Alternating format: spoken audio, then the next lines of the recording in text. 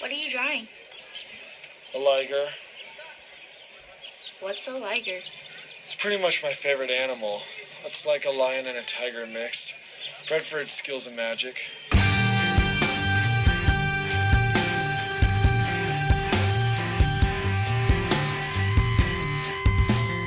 Grimerica. It's an unusual kidney structure that we have, and it's the only other organism that's known to have that is a pig. It's a pig that has that type of kidney.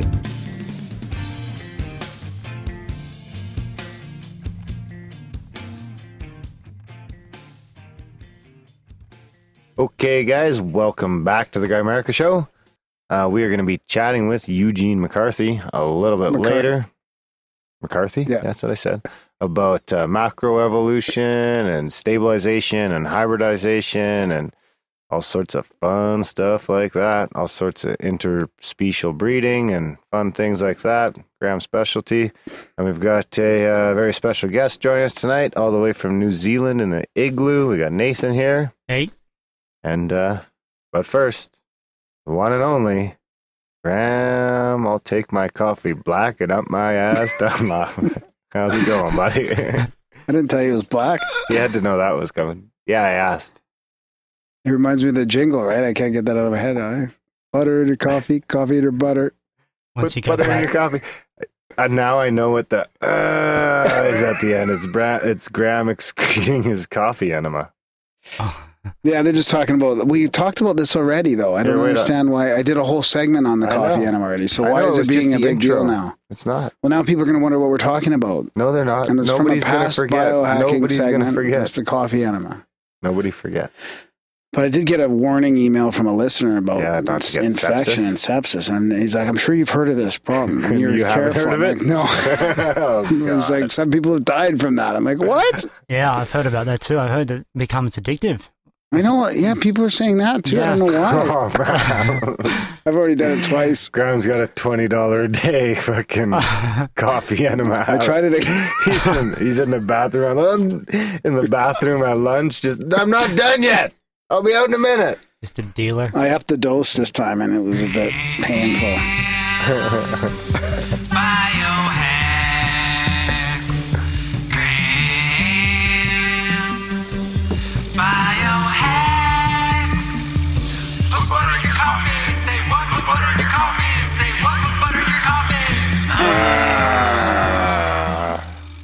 So I got some gas pains this time, and I couldn't hold it the whole time, so I did jump on the toilet. I think it's because I was trying different positions and stuff and moving Different around. positions? So Like anal? Doggy style? I guess that's not a position. So it didn't work as well. What do you mean different position? Like left side, right side, back, front, like different positions. The first time, did you just stay still? Kind of, a little bit. I was a little leery about rolling around this time. Are you supposed to move overdid around? it probably. I don't know. I didn't. You're just winging it? Huh. Well, that's a good... Anyways, I started getting the gas pain, so I couldn't hold it, honestly. So, but I used a bit more as well. Black? Yes, black. Yeah. Tepid or cold? Yeah, tepid. Yeah. These are all questions I was sent, so I'm feeling it out. Oh, really? Yeah. Yeah. Anyways, So welcome to the igloo, Nathan. Yeah, thank you for having me here. Yeah, been great conversations tonight. I was thinking we should have been recording a long time ago. Yeah. That's always a case. Yeah, looking forward to chatting a little bit more. Yeah, absolutely. Yeah, no, it was a little unexpected. Actually, Darren invited me in. I was kind of like taken aback, didn't know, but yeah, no, I'm glad I came, and yeah, it's really... Did you know that we had previously met before, Darren? No. I kind of half expected because I was in the kitchen and I seen Lisa come in here. I was like, oh, Lisa's going to know Nathan. Because remember when Tanner and Callie came here, she had known Tanner from years before they had hung out at metal shows. But no, we had planned to try and do a lunch or a dinner or something, but it didn't seem like that was going to happen. Yeah, so they're like Tanner and Callie, they're constantly busy with organizing festival things, and they sometimes go and build stages and just all planning and things going on, and it's they're always going through their thing. So it's sometimes can be a bit difficult, but no, it doesn't matter. I mean, if it happens, it happens. If it doesn't, yeah, it's not off the table yet. No. And we get to podcast. Yeah. Sure. Yeah. And then so now your visit to the igloo will be fucking forever immortalized on the internet. Yeah. With Graham's anal story. Yeah, and he actually joined us on a recording tonight with that'll be coming up in a couple of weeks with PMH Atwater about near-death experiences in her book, The Manual for Developing Humans, which is pretty interesting. Yeah. Yeah. I'd actually hope that this one was going to bring a little more of answers to our evolution debate. Yeah, me too. But I don't think, not that I'm not taking anything away from Eugene. He was a great guest, but I don't think he was the right guest for our debate. That helped. It helped in some ways. Yeah, it helped in some ways. But just because it brought you on board in a different way, because now you're more apt to believe in a wolfin because you think a wolf fucked a fish. No, I didn't say that. You said that in the interview that people are going to listen to. Not a fish, a mammal. A water mammal, a seal? A water mammal. Where'd the fins come from then? What do you mean? I didn't say this. He said it. Somebody's going to, I might be wrong, but I swear he says that in this interview. I'm not going to listen to find out. No, but it did change my mind a little bit about the way evolution happens, I think. I kind of think that there's a little bit more to this hybridization. I think absolutely there's a ton of room for hybridization, but I have trouble believing it's the main or the only. It's probably all just bits and pieces at the end of the day, you know. Funny, I did get an email from somebody about this, actually. And I wish I could show you guys this, but you could just pick up your computer and flip it around. He hasn't even listened to this yet. So, but I think it's appropriate to show this. So I won't read the whole email because I've seen that. Is that the one with the pictures of the wolfins? Yeah, it is actually a pretty good email altogether. But this is from Marsman again. And he says, by the way, Google cetacean evolution. Click on the images. See the wolfin. He says, hey, the fossils are there. We make what we will of them. And he's got... Oh, man. Here's a little quote from Cosmic Trigger 1. Out of the 100 million buzzing, bright, busy signals received every minute, the human brain ignores most and organizes the rest in conformity with whatever belief system it currently holds. So he's got this picture, and it talks about the Pliocene all the way through to the Oligocene. How do you pronounce that? I don't know. The Oligocene? Yeah. And it's he's got the land mammal in there. So it looks like sort of this rodent creature who's... And I guess these are all fossils that they've found.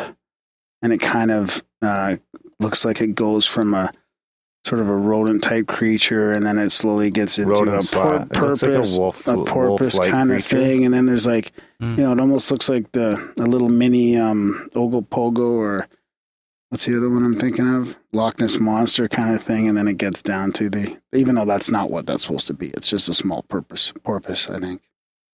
The purpose of the porpoise. And then it gets to killer whale at the bottom. After spending some time as a wolfin.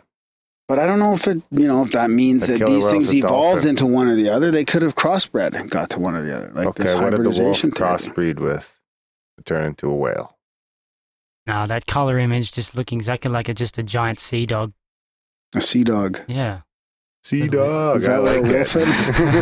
I like that better than wolfin. Is a sea dog an actual thing?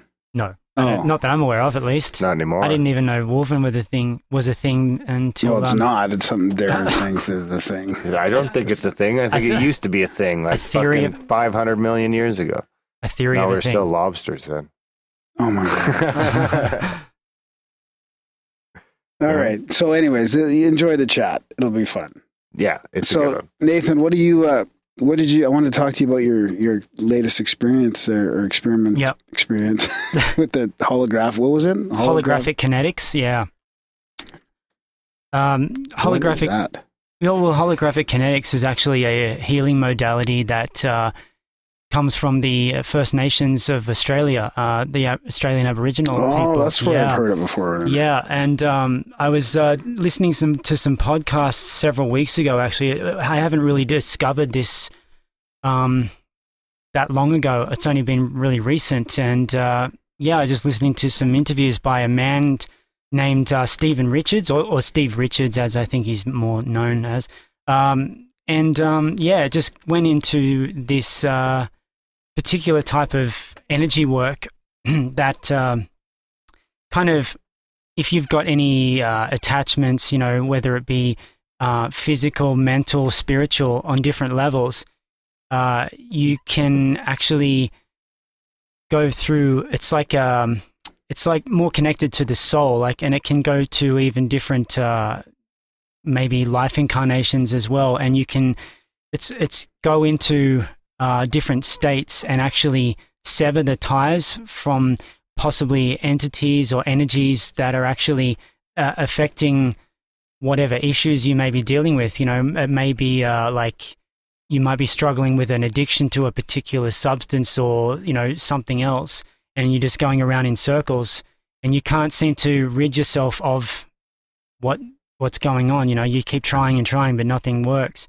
But it could be because that particular issue is connected to something else, whether it may be something you've done in this life or maybe another previous life, but there could be something within your soul that needs to be, released,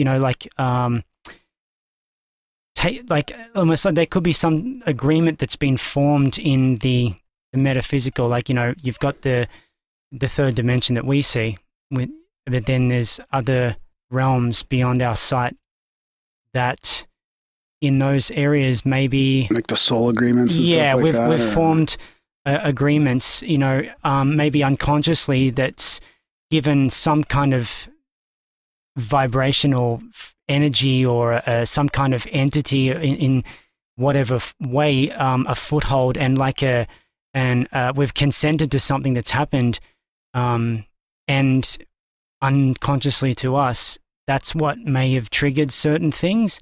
And it's it taps into things like that and goes to the root. So it'll go to the root of your suffering, and whether it's, again, something yourself, or it might even be a generational thing, and it brings that up and actually severs that tie at the root of your soul, and it can free you in some aspects to issues that you're suffering. For myself, I just felt that it was something that I wanted to look into, because there's so many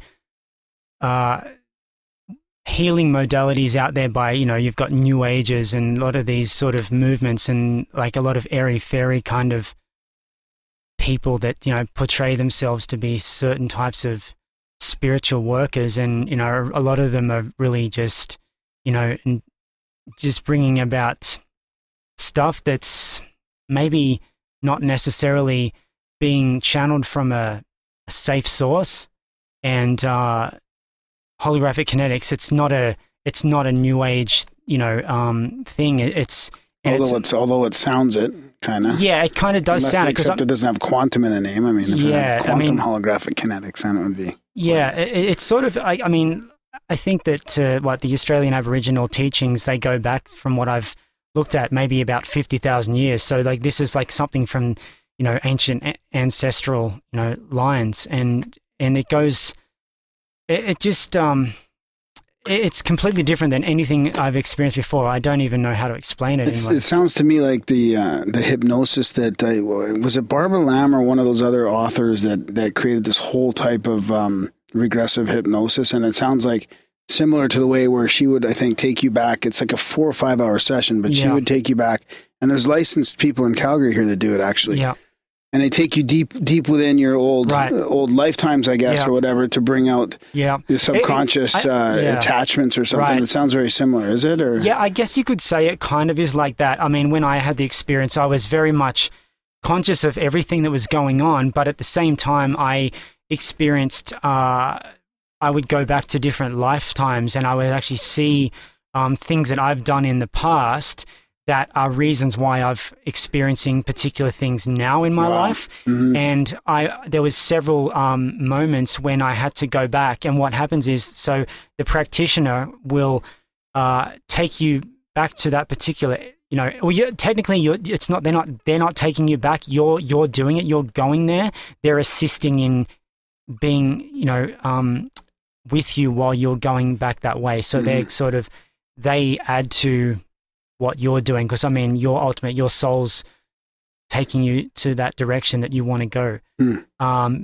And so I had experiences when I would go back to a particular point in my life, and I'd realize that in this particular period of my life, whether it was my incarnation now on this earth, or it was previously, that I'd done this, or I'd had something else happen to me, and out of that, the energy or the trauma from that had come into this life, and it's still not been dealt with.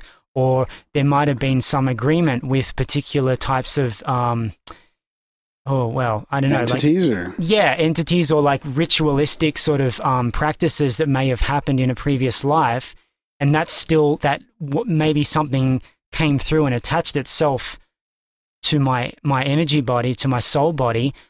I've still brought it into where I am now. Subconsciously. Exactly. And so you'd bring it, you'd go to that point and then sever that tie and then release. So you're letting go. You're releasing that, what that is, and pushing that out of your energy field.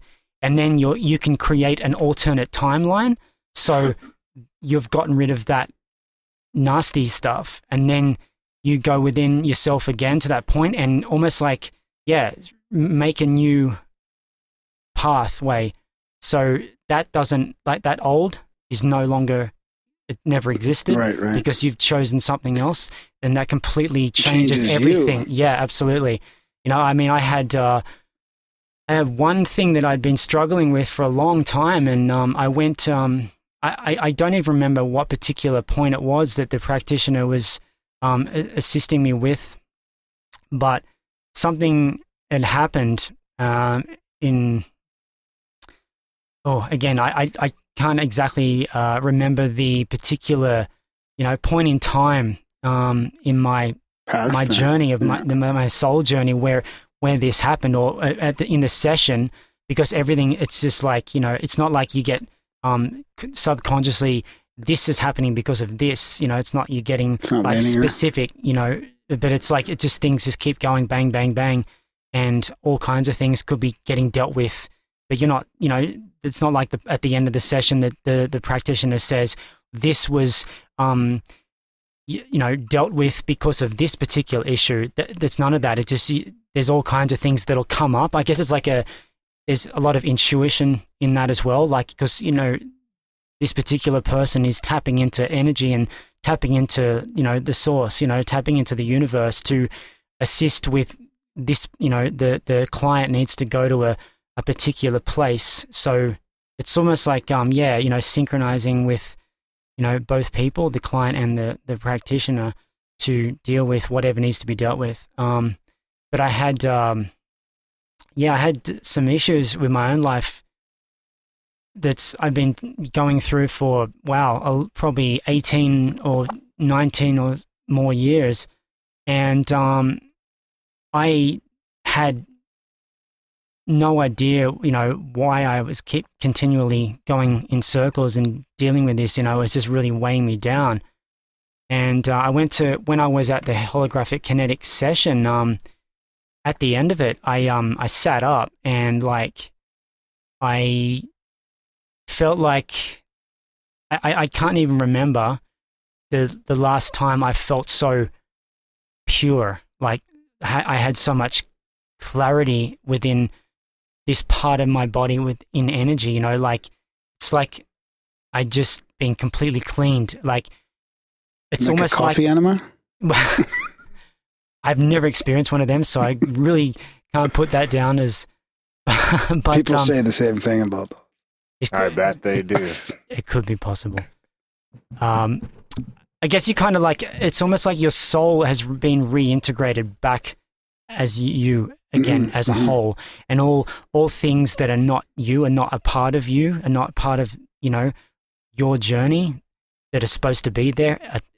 You're consenting to them to be taken away. You're saying, yes, I don't want you anymore, and I'm speaking these things. So you're like consenting to that tether to be cut.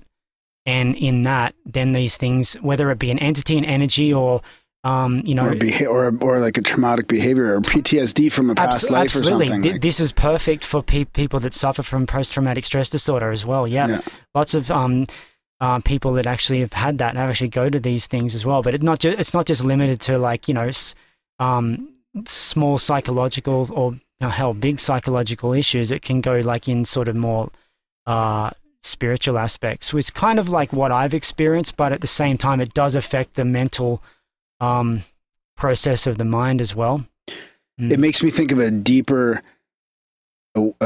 system of, or not system, but a deeper analysis of like the Buddhists talk about, like I was doing this meditation the other night about, it was mindfulness of the mind and body. And I was talking about how when you hear a sound or when you have a thought or you try to label things based on your memory and your experience in the past. And it's almost like that's just the surface level of what you're talking about, where if you go deeper, you have these behaviors and traits and stuff based on experience and memories from the past, like the deeper past. I even saw things happening to me that I never knew even happened. Like even in this, when I was a child, even from being born, I was taken back to experiences and I'm like, I didn't know this was happening. I never knew this happened. And the reason these particular things that I've been suffering from are coming from those kinds of things that happen. It could be like neglect or something that happened to you when you were young, and you've carried those energies with you, and you'll never know about these things, until because you can't remember them consciously. Exactly. Yeah. It's a real. It's kind of new to me, the whole type of modality, but even right now, like it's been about a week and a half or close to 2 weeks afterwards. And I still have to stop myself sometimes and actually just be aware and conscious of my whole body and everything I feel and my thoughts, and realize that all the traffic in my mind, we've got so many thoughts going through our mind. We're trying to just sift through them. But for the most part, the traffic's gone. Like that. Wow. Lots of, I don't know what it was, but something was just like clouding a lot of, I had moments here and there that I could really ground my mind and, go into that, whether it be a meditative state or something, that I was just, taking control. But this is different. And this, like, your thoughts affect other parts of your life. Your thoughts affect other parts of how you feel, your body. But I'm still blown away by, like, sometimes I have to stop and sit down and just really think about what I'm experiencing right now at this point. And I'm like blown away because I honestly still don't really know how to explain it properly. Mm-hmm. You really just have to experience it for yourself. That's, Something for ground to try out. Yeah, I'll try it out. Where was it at? In BC? There's Victoria or something. Yeah, well, there's the guy Steve Richards. He's based in Australia, so he's the man. He's half Australian Aboriginal and he's half, I guess, Caucasian. I'm not completely sure, but he's bringing this particular healing work into the modern world, and he goes around and trains people who want to become practitioners, right? Does he use a didgeridoo? I am not sure, but I wouldn't be surprised if maybe. It's quite possible. Well, he didn't on you anyways. He didn't on you anyways. No, hell no. No, but I wasn't worked on by Steve Richards. I thought maybe his disciple worked on you. Oh, right. No, not at all. That's the word you're going to go with? Yeah, there's a woman that does it in Victoria on Vancouver Island, and there's another woman that does the sessions in Vancouver itself. So, cool. I did a little web search, just used the search engine and typed in holographic kinetics BC or Vancouver, and it came up with a few websites. I contacted them and they were like, yeah, I can help you out. So I kind of intuitively felt like I want to go with this person more so, you know? Mm-hmm. And but I think because at the end of August to the start of September, Steve Richards is actually going to be in Edmonton. So if anyone wants to actually become a practitioner for HK, he can actually train people to do that. Yeah. We'll send Grandma up. We'll have our own little practitioner. Yeah. Subscribe to the show, donate to the show, and I'll go up there. Hey, I got You got some voicemail. jingles? Yo, you got a voicemail. All right. Well, thanks for that, Nathan. I want to try that out. Yeah, absolutely. Really? You do too? Keep talking. Yeah. So anyways, Darren's got a voicemail. I got a rant. I got a grant coming up. Ooh, I have a jingle for that. Oh, do you? Okay, we'll use the jingle. That's perfect. This is from the King of Jingles. Is it voicemail? Yeah. I made a new voicemail link too, grimerica.ca/voicemail. We don't really plug it very often because Darren usually gets them and then forgets about them anyway, so then we forget to plug them. So if you've left a voicemail in the past, sorry for not responding or playing it. Synchro time. Oh, boy. This is an anonymous synchro. So here's the setup. I had gone to a thrift store and I found this audio amplifier device. It looks like a little pacemaker, and you basically wear it around your neck and you can plug into it with headphones and it amplifies sound. So it's for people who are hard of hearing, right? So you can wear it around your neck and you can isolate the frequencies and, sounds dangerous. Be able to hear people a little bit better. I bought it just for kind of fun, just to be able to kind of do some goofy audio stuff with it. Oh, boy. Like listen to birds in the backyard with it or whatever. So me and my wife and my sister all kind of joked and called it the Whisper 3000. It's really called like a Radio Shack audio amplifier, something generic. But we jokingly called it the Whisper 3000. Whisper 3000. And my sister, she wanted to take it to work and spy on people a couple cubicles down, but I never let her borrow it or whatever. So we called it the Whisper 3000.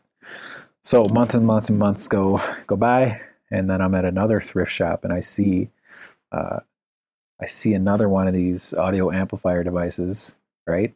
And the name brand of it was actually called the Whisper 2000. Okay? No. So it's called the Whisper 2000. That's not the Synchro yet. I took a picture of this Whisper 2000 little device so I could show my wife and say, haha, isn't this kind of funny? There's actually a device like the one I have, and it's called the Whisper 2000, right? So we had always joked and called it the Whisper 3000, okay? So that same day after the thrift shop and me taking a picture of the Whisper 2000 device, I go over to my sister-in-law's house. My wife's there, and we're all sitting around, and I hadn't showed her the picture yet. But my wife looks out the window and we see my brother-in-law out the window and we see him kind of texting on his phone and hear him talking or something. And my wife jokingly says, oh, we need the Whisper 2000 to be able to hear him outside. And I go, oh my gosh, Synchro City. I pull out my phone and I show her the picture of the Whisper, the picture that I took of the Whisper 2000 from the thrift shop. So I go, oh my gosh, total synchronicity because you just said Whisper 2000. We were always calling it the Whisper 3000, and somehow, some way, she just called it the Whisper 2000. On that same exact day, I had taken a picture of the Whisper 2000. It was kind of a synchro. So that's my synchro. Rate it, have at it. I want to shout out to my buddies Sam and Andrew from Genoa City, Wisconsin. They listen to the show as well. Love the show. They love the show. I love the show. Rate the synchro. You guys' show is awesome. Thank you. Thanks, buddy. That's pretty amazing. Thanks, Mr. Can I add Anonymous. to that? Can I add to the compound part of the synchro? That Nathan has a thrift shop. Nathan synchro. was just telling us about he was trying to figure out if it was a synchro or not. And now it is in a way. Yeah. It's alluding to it being a synchro. Yeah. Makes me think that something's going to happen. Just before the show, you were doing a thrift shop synchro. Yeah. I'm going to go ahead. Should you play it? I mean, should you just mention it? Or? Can I rate? Sure. Well, no, it's not done yet because it's part of the compound thrift shop synchro. Okay, fine. You can't just rate it on its own. It's connected now. It's now connected. Graham's connecting you. It's a minimum to a synchro that he has no idea how good it is. So Graham, it doesn't matter. It adds to it no matter what. Graham could be tanking your synchro. No, it adds to it no matter what. The case. I hope that's not the case. Okay, let's hear it. All right. No pressure. So I guess now it seems to be a synchro. Yeah, so next week. It wasn't even rateable before the show. Next week, I'm going down to Montana to Pirate Party Festival. And earlier today, I was with a friend of mine and we went thrift shopping. Anyway, we went to, I think it was the Salvation Army store, not too far from downtown. And yeah, we walked in and we went around to near where all the, I guess, your mugs and your glasses and stuff like that. We walked around to one aisle where there was all like the plates and bowls and things like that. And I happened to look down at this, just a standard, dinner dish, a plate, and the design on it, it said Montana across the front, or on the top, I should say, of the plate. And I'm like, oh, okay, that's strange because I'm going there next week. It's the first thing I thought of as soon as I saw it, though. I didn't really think too much of it. When we went around the corner of just to the end part of the aisle, and there was another similar size plate, and on the top, and like there was a design, around it. It said Spokane, Washington State, and I'm like, well, that's kind of creepy because the particular area where will be camping, me and the guys from the Janessa project will be at a place. It's like, I think it's like an hour and a half or 2 hours drive from Spokane and in Montana. And I just thought that was really strange. But then just before, yeah, Graham said Montana and I didn't say anything. And then we've got this, thrift shop. Yeah, it's like whoa. But you also had a weird feeling about your trip. I just sort of, I almost feel like, I almost feel like, well, what does that mean? I kind of feel like now I have to prepare myself. Like I feel like something's going to happen to me. Like, I mean, I've already had some amazing experiences happen to me on my vacation here so far, but it's like, it hasn't even finished, I've still got time and I'm like, well, what's going to happen next, but in that, it's like, I don't really have any expectations. I just kind of just take every day as it comes. So we'll see. Like, I'll just have to report back if it does. Yeah. Sweet. 6. Nice. There you go. You can't degrade it. It just adds to it. Does it? Yeah. I don't know that it does. Of course it does. I need Felix. What are the chances you hear 2 thrift shop synchros in the same, or even 2 thrift shop stories? Well, that's a week old. When were you in the Doesn't matter. shop? We just listened to it now. This is the time. This is the place. Yeah, we just listened to it now. I give Felix an 8. Okay. That's it? 0.5. A Whisper 2000? 8.2. All right. It was going to be a 9. Bullshit. So, did you say you had a grant? Yeah, I got a grant. I got a grant jingle. Yeah? Oh, yeah, boy. it's going to take me a minute to get to, so you guys talk about something for a second, because I have to switch, because this fucking Well, do you want me to do the UFO quote in the meantime or something like that? Or do you want No, to... I already switched it. I could... Oh, I can't even do that. Everything that you could ever need to know about the show. That's not it. That's not it? Good one. Everything that you could ever need to know about the show. There you It's go. in the show notes. So go on over to Grimerica.ca or Grimerica.com. Take a look around and see what you can find. See what you can find. See what you Okay. can find. Okay. Darren's just obsessed with jingles nowadays, thanks to everybody in the chat room creating... I'm looking for the... They're doing they've got a little jingle contest initiated in the chats. Not in the chats now, but in the perpetual chats, if we haven't mentioned that already. I think the chat link is in the show notes. Everything you need to see is in the show notes. I'm looking for the rant jingle. And they have, this is how prepared Darrant is. Well, I didn't know you were going to have a rant. And I'm not at all prepared. You said you had all these jingles and you were ready. I'm so many jingles behind. Yeah, anyways, we did want to do a shout out to the chat room who's got this jingle initiative going on about the new Black Budget support feed. That's a new link, that we have for supporting the show. Extra content. I think we got about 7 episodes in there now. We're going to do a couple extra ones a month. We've been wanting to put out extra content for a while, and that's the way we're going to do it. So anybody that donates to the show, any one-time donation or any monthly subscription actually will just get you access to that link. So that's the way we're going to try and budget things here and grow the show a little bit. Yeah. Yeah, that sounds good. Help us pay off the debt and maybe, improve the setup we got here. Yeah, absolutely worth it though, for sure. Mm. Yeah, and the content will be a little more controversial probably and a little bit more creative. And nothing will change here in the normal Grimerica. Yeah. That's the plan. Nothing changes here. Yeah. You'll still get some bonus shows. You'll still get all the other shows. And Darren's still searching for the jingle. I can find so many jingles, but not that jingle. Did you just search rant? I didn't search it. I think I got it. Here it is. This is the ballad of the Graham Rant. Sounds like James. This is the ballad of the Graham Rant. James? Sing it with me now. This is the ballad of the Graham Rant.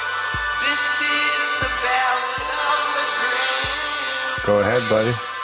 This is So- the ballad of the So last game of the hockey season before the playoffs. How's it playoff time again? Yeah. Do you have playoffs like 3 times a year? Well, this is the summer league, right? This is the more important. This is the bigger league, right? This is Summer when- league? Yeah. Is this that hockey story you wanted to say? Yeah. Right. Yeah. So last game of the playoffs, we're up 5-1 or something like that, and I think either we scored or they scored. We already the game was almost over. We were kicking their butt. That's why you tell the story. Old. You want to say you kicking butt? No. Okay.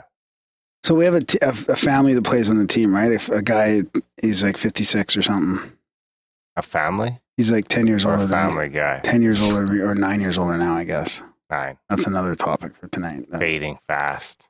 Thanks to all the people in the chats wishing me the wrong happy birthday because of Darren. He's got everybody thinking I was 50. You're close. So anyways, and he plays with a few kids. His kids are on the line as well. It's pretty, they're a really good line. It's pretty fun, right? Dad and a couple kids. These are on your team or against you? On our team. On your team. So we find out this guy gets a 5-minute penalty, 5-minute major for calling a guy a fag, right? And this is a new rule. I knew about the rule. Right. And there's a rule. You're not supposed to call anybody fags, right? Yeah. I don't like hate speech either, right? Like but you get all wound up in hockey, and like when we were kids, like you call people fags. You don't really mean it's that they're a fag. It's just a form of speech. What do you call it? Politically correctness. So I thought that he was called. So anyways, I'm pissed off because it's a 5-minute penalty. Then they score like 3 goals, and we lose 6-5. And I had a rant in the dressing room because I heard that he was called old. Oh. I'm like, you're going to call a guy old and then he calls you a fag back and he gets the 5-minute and the lifetime suspension? Like, we don't even know. Some guy got like many game suspensions for this. Oh, this guy might be suspended for calling So if he's retaliating from somebody calling him old, because he's like 56, right? But I mean, Whoa, so what if a guy called me short? Old now, buddy. What if a guy called me short? He's only and I 8 called years him older than you. Is short any worse than fag? Or is old or any better than fag? Or is old any better than fag? Technically, yes. It's Why though? Who makes the rules here? That what's hate speech and what's not? Trudeau. Does he? He does right now. Well, but do you know what I mean? No, like No, it's a bit like Not where do you just draw him, the line? Like you can call the somebody government. old. You can call someone that's ageist. You can call them old, but you can't discriminate on their On their gender preference. pronoun. No, that's not a pronoun. It's just about their. What do you call that when your fluidity or whatever you call Gender that? fluid? No.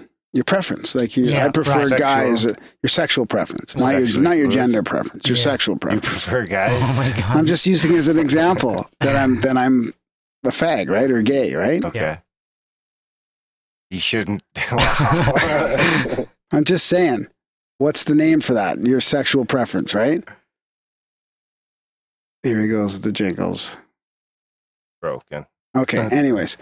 That's So, a spam gram jingle because I want people to email you. but it's a bit of a concern, right? When you make rules and laws about this stuff, like nobody would get upset when I was playing hockey as a kid or even as a young adult. If you call each other names, things get heated and you call each other names, right? Mm, yep. I'm not making excuses for calling a guy a fag. So then we go to play the first playoff game. So he's suspended for 3 games, playoff time, 5-minute major penalty, and he's suspended for 3 games for this.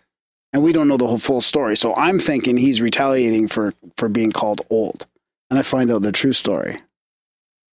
What's the true story? This guy scored. Did he score? I can't remember who scored, but it was after a goal. Right. And some guy goes, "You're beautiful." He called him beautiful. So this old guy, right, says, "Are you gay?" And that was the penalty, the 5-minute penalty. So he didn't call him a fag? No, he asked him if he was gay. He got a penalty for asking a question. Yeah, because he's like, "You're beautiful," and he's like, "Are you gay?" Was he inquiring because he's interested? I don't know. I mean, I don't know, but I wish you wouldn't have had to say fag so many times to get there. That's just tough. Yeah. But why? What do you mean? We're just telling stories here. Like it's not. I don't have anything against them. We used to call like the British called cigarettes fags, right? All the time. Yeah, and what was it? Just a bundle of sticks? Cigarettes? No. Faggot, that term? I think it's it's derived from a bundle of sticks. Yeah. Probably. Oh, yeah. Yeah. So anyways, I mean, I don't know what's worse. Which scenario is worse, the fake part of it or the real part of it? Gets But 6 months in jail for that now. Either way, he got 3-game suspension for saying, "Are you gay?" Then after he got called beautiful, sarcastically. So is that better? Any better? Any worse? Calling a guy beautiful sarcastically? Did the ref hear him? I guess, yeah. Yeah, the ref had to have heard him, right? The ref made the call. It's in the rule book. Like it's a fairly new rule, right? So he can't be hate speeching. I know, but who decides what's hate speech? And calling me short is obviously not hate speech, right? No, because it happened. I mean, I've been called old before too. Like years ago, I was called old. You both last week. What? I'm going to lodge a formal complaint to Darren. Well, it's in the workplace too. I could get all kinds of trouble.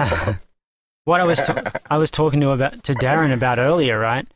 With all this kind of stuff, not many people just look into the roots of some of these kinds of things. And if you go back to looking into the Frankfurt School of Social Engineering, I think it came about in the 1920s, if I'm right.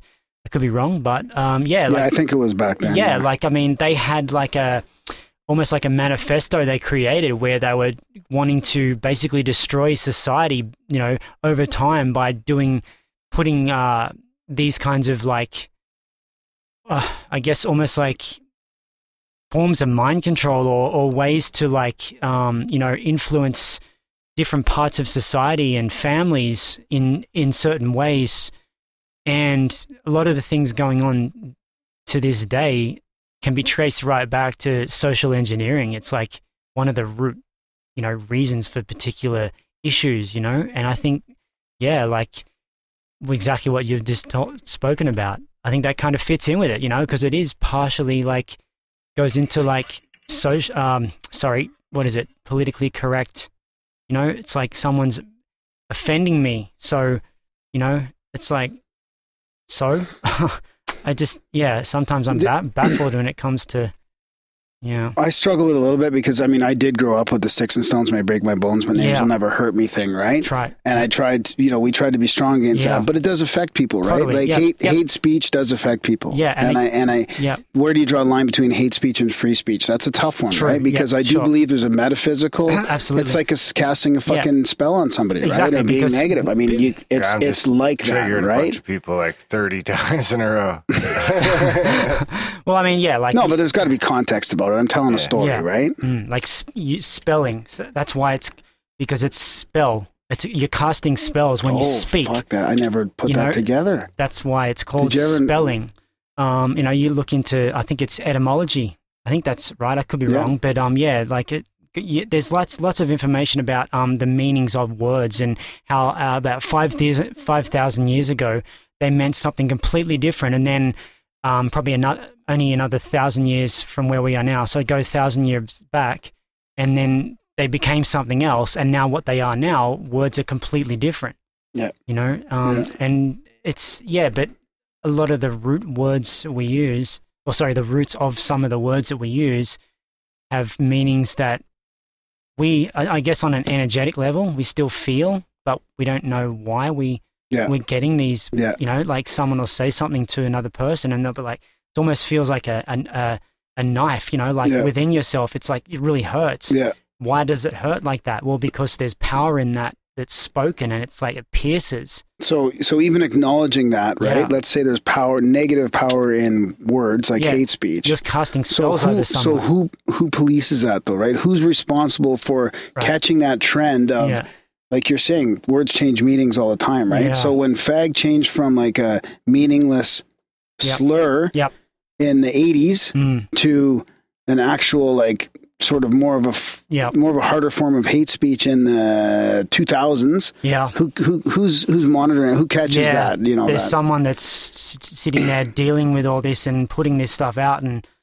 And the problem I have with it is it doesn't feel organic, right? Like I think that we should be ridiculing hate speech or ostracizing hate speech in an organic way instead of forcing rules and laws to conform with that. Totally. That's my sense of it. It might be a good time to play like a snippet from Rockefeller's 1991 speech. Yeah. Oh, you've been waiting to play that. Do you want me to play that? I'm not giving you the card. Just play it. I don't know if we can hear it, but we are grateful to the Washington Post. Actually, I should just read it and then I'll play it. David Rockefeller.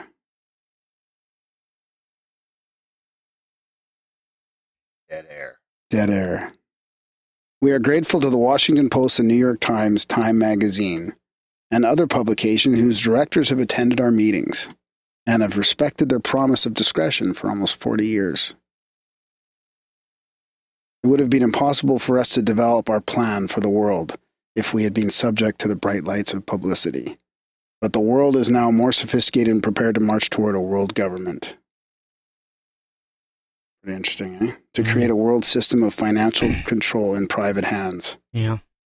Able to dominate the political system of each country and economy of the world as a whole. Should I play it? Yeah, play it. Come on, what the fuck? No one wants to praised his media allies, but his confidence that his words would not leave the room was later broken.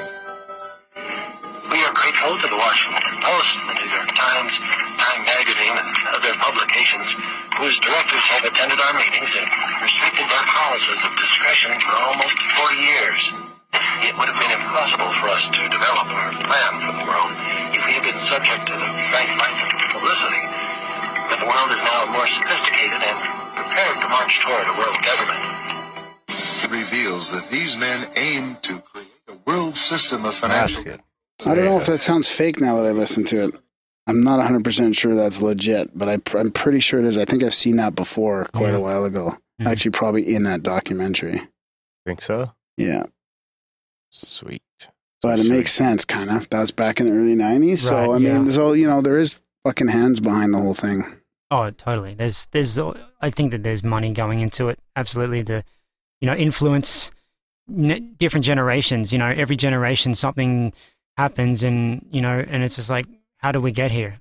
Because there's some kind of influence behind the scene, and young minds are easily co-opted.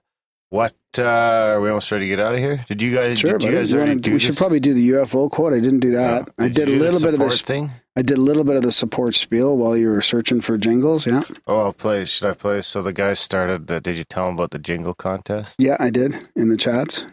The perpetual chats, not the chats to this recording right now, but... The perpetual chats, grimerica.ca/chats to get into the perpetual chats. Where the fuck is the text from? Jeez, Jaren's on it tonight. Oh, so here's the birthday. the birthday shout out to you from your parody account. I have a So parody big shout out account. to Graham's calves. They were pretty ripped. What the fuck? How did that happen? That was me. That's fake. Yeah. Hey, that's fake. Graham's Calves made it. Someone's made a fake account. That sounded like me, though. It is. So big shout out to Graham's calves. They were pretty Wow. ripped. Wow. There's a happy birthday jingle. Yeah, thanks, guys. I almost forgot about that. Anyway, here's the one from, so here's one of our entries for the new. So what it is people are trying to make bumper music or intro music for the Black Budget feed. Here's one of the entries.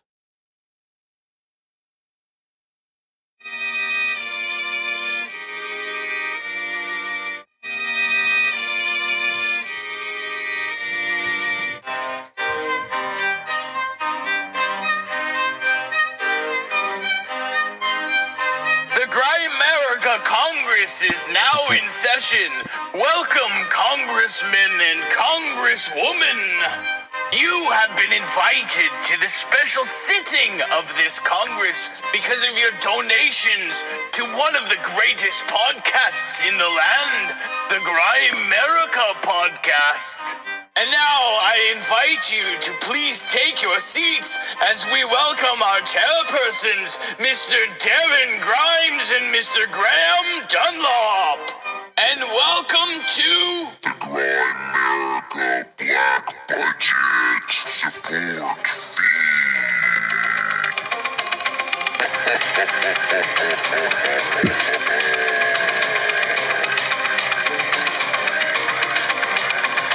Not done yet. That's awesome. Not done yet. Yeah, it is. I like it. Come in studio. The Black Budget has now been approved by Congress. The Black Budget has now been approved by Congress. That was the same jingle? Roger that. The recording will begin in 5, 4,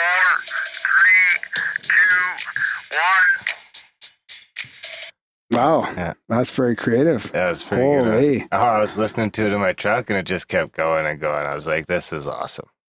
So we'll do one of those every show for a while, I guess. Yeah, I'm going to get caught up now because I have 3. No. Just save it. Save it for next week. Save them. Think so? Yeah, But we're yeah. going to have to decide No, on we're not winners. going to do 3. Yeah, we'll decide in a month or so. I got to play one of Felix's now. No, just next week. I'm We'll gonna save play them. Yeah, here it is. This is a good Then it's not fair to all the other people that you didn't play. That's why you do one a Well, I week only and have spread 2. them out. Oh, you know. I thought you had many. I thought They're you all were... from the same person. But they wanted me to drum up. They want more people because we haven't talked about it. They've just created it amongst themselves. Right, okay.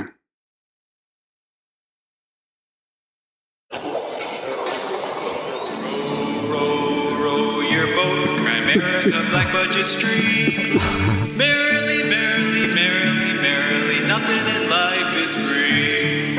Row your boat, Grimerica Black Budget Stream. Merrily, merrily, merrily, merrily, life is but a dream. Row your boat, Grimerica Black Budget Stream. Merrily, merrily, just merrily, merrily, nothing in life is free. It's a good one. So that's a couple of them. I got a couple more from Felix. We'll play next week. But yeah, let's try and get some more than 2 people in on this. Yeah, for sure. And that's just what we'll do. I won't bother ever making anything. We'll just use the ones you guys send. Yep, that sounds good. Anything else? Yeah, well, we got the... I still haven't the finished the UFO quote. God damn UFO quote. I've been trying to phase that out, but he's just not letting it happen. Kicking and screaming. You're going to phase out the people's favorite part of the show? Phasing out anything. Profound UFO quote of the week.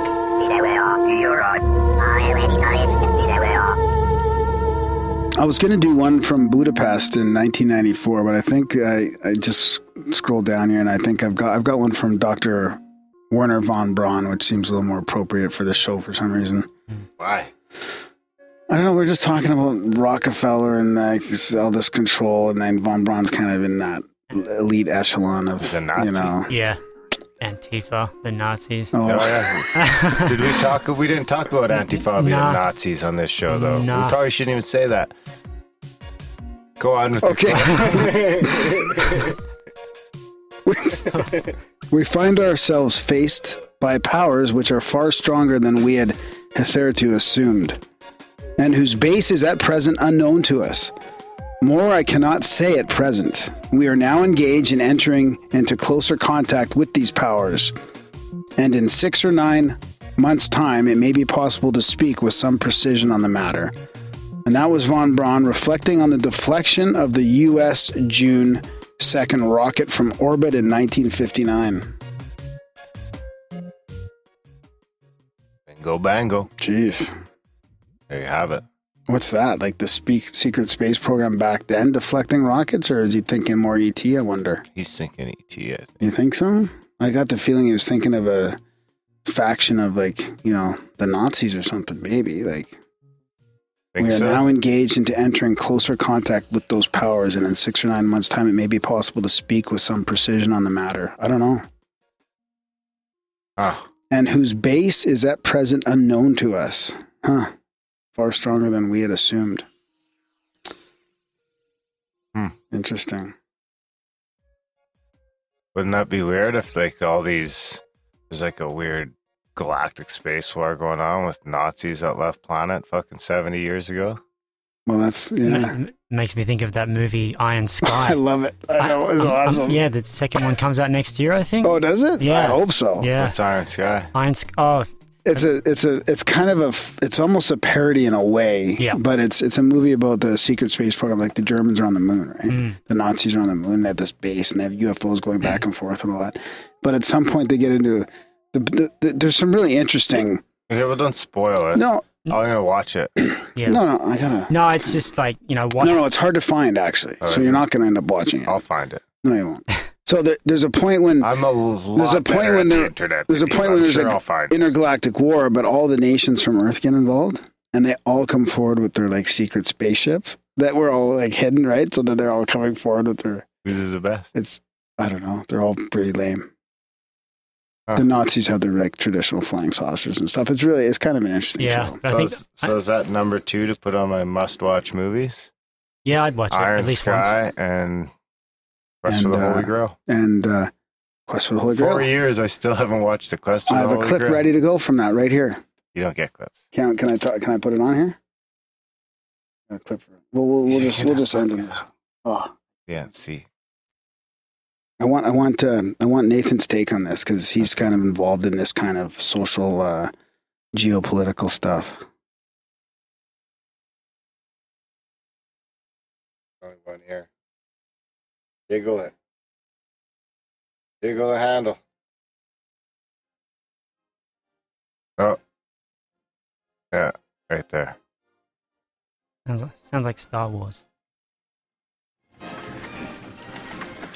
Old woman! Man! Ma'am, sorry. What knight lives in that castle over there? I'm 37. What? I'm 37. I'm not old. Well, I can't call you man. You could say Dennis. I didn't know you were called Dennis. Well, you didn't bother to find out, did you? Did say sorry about the old woman, but from behind you looked... What I object to is you automatically treat me like an inferior. Well, I am king. Oh, king, eh? Very nice. And how'd you get that, eh? By exploiting the workers. By hanging on to outdated imperialist dogma which perpetuates the economic and social differences in our society. If there's ever going to be any progress... Dennis, there's some lovely filth down here. Oh! How'd you do? How do you do, good lady? I am Arthur, King of the Britons. Whose castle is that? King of the who? The Britons. Who are the Britons? Well, we all are. We are all Britons. And I am your king. Didn't know we had a king. I thought we were an autonomous collective. You're fooling yourself. We're living in a dictatorship. A self-perpetuating autocracy in which the working classes... Oh, there you go, bringing class into it again. Well, that's what it's all about. If only people would... Please, good people, I am in haste. Who lives in that castle? No one lives there. Then who is your lord? We don't have a lord. What? I told you. We're an anarcho-syndicalist commune. We take it in turns to act as a sort of executive officer for the... Yes. But all the decisions of that officer have to be ratified at a special bi-weekly meeting. Yes, I see. By a simple majority in the case of purely internal affairs. Be quiet. But by a 2/3 majority in the case of... Be quiet. I order you to be quiet. Order, who does he think he is? You're king. Well, I didn't vote for you. You don't vote for kings. Well, how'd you become king then? The Lady of the Lake. Okay, we'll stop it here because he gets into Graham's the... watching Monty Python on the show again. Oh, it's just hilarious because, you know, the king, who are the kings? Who are the Britons? Well, we're all Britons, and I'm your king. Maybe I should just not watch And he talks about the anarcho-syndicalist commune, right? Like they're this, society of anarchists. But they're the same rules as the American He's like, Senate. what? You don't have a lord?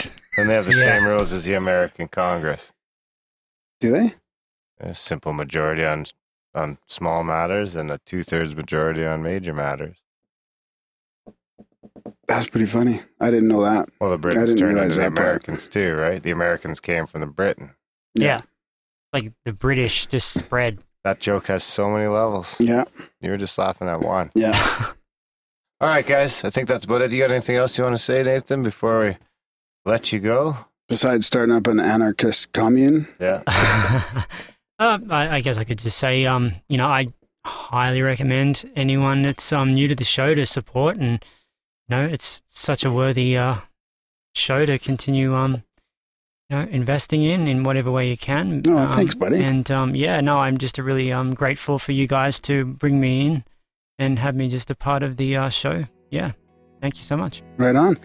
I'll put my favorite Monty Python clip there, or one of my favorites anyways. It's full of every scene is incredible. I'll put that in the show notes just if people want to watch that again. It's pretty funny. Okay. Sounds good. And we'll have you back when you get back to New Zealand. We'll have you on and I've got Skype, so recap. Always. Yeah, absolutely. All right, guys, enjoy the chat with the one and only Eugene McCarthy.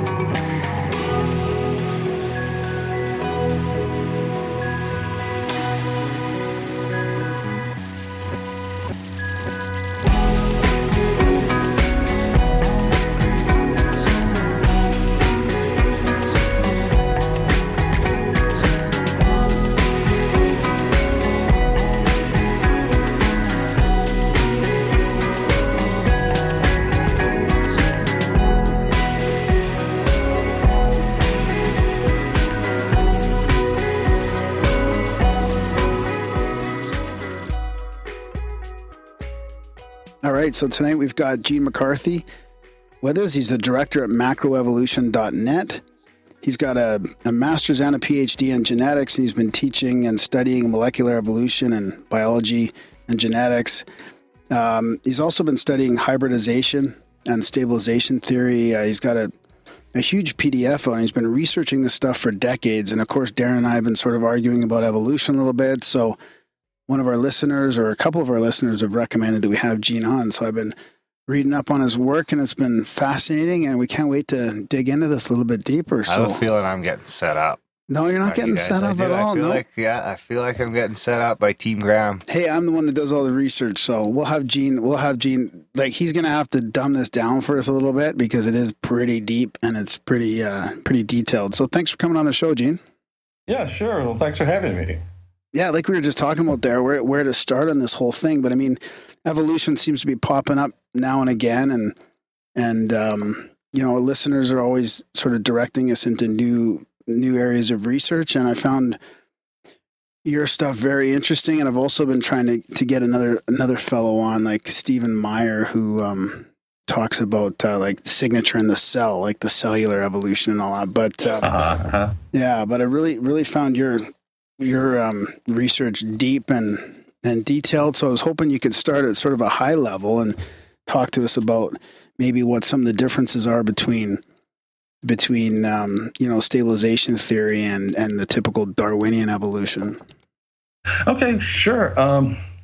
Well, as we were saying before we got started, it's kind of starts with certain axioms that differ from Darwinian theory, usual evolutionary theory. Yeah. And the primary difference is that whereas Darwinian theory says that the typical organism arises gradually in isolation through a process where it gradually accumulates mutations so that it eventually becomes very different from its ancestors, different enough that biologists might want to call it a different species. Yeah.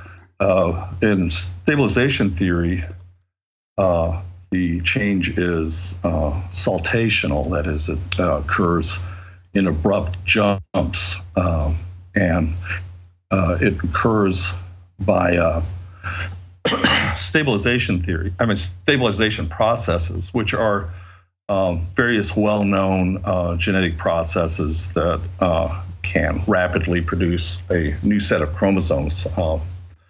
For example, one type of stabilization process might be polyploidization, in which you, say, double the number of chromosomes in a single generation. Mm-hmm. And that might occur by you get a diploid gamete combining with a diploid gamete. That means a gamete, that's like sperm and eggs or pollen and ova in plants. You have twice as many chromosomes in, say, the sperm and twice as many chromosomes as usual in the egg, and then they combine, and suddenly you've got a offspring that's got twice as many chromosomes. But there are various other kinds of stabilization processes, and they're all well-known things that biologists have written a lot about. But they're not generally thought of as producing new forms of life. They're thought of as kind of producing aberrant individuals, or it's not the normal way that Darwinian evolution is supposed to occur. So do you think you could maybe give us like either a hypothetical or maybe like a possible real world example of how that might occur? Yeah.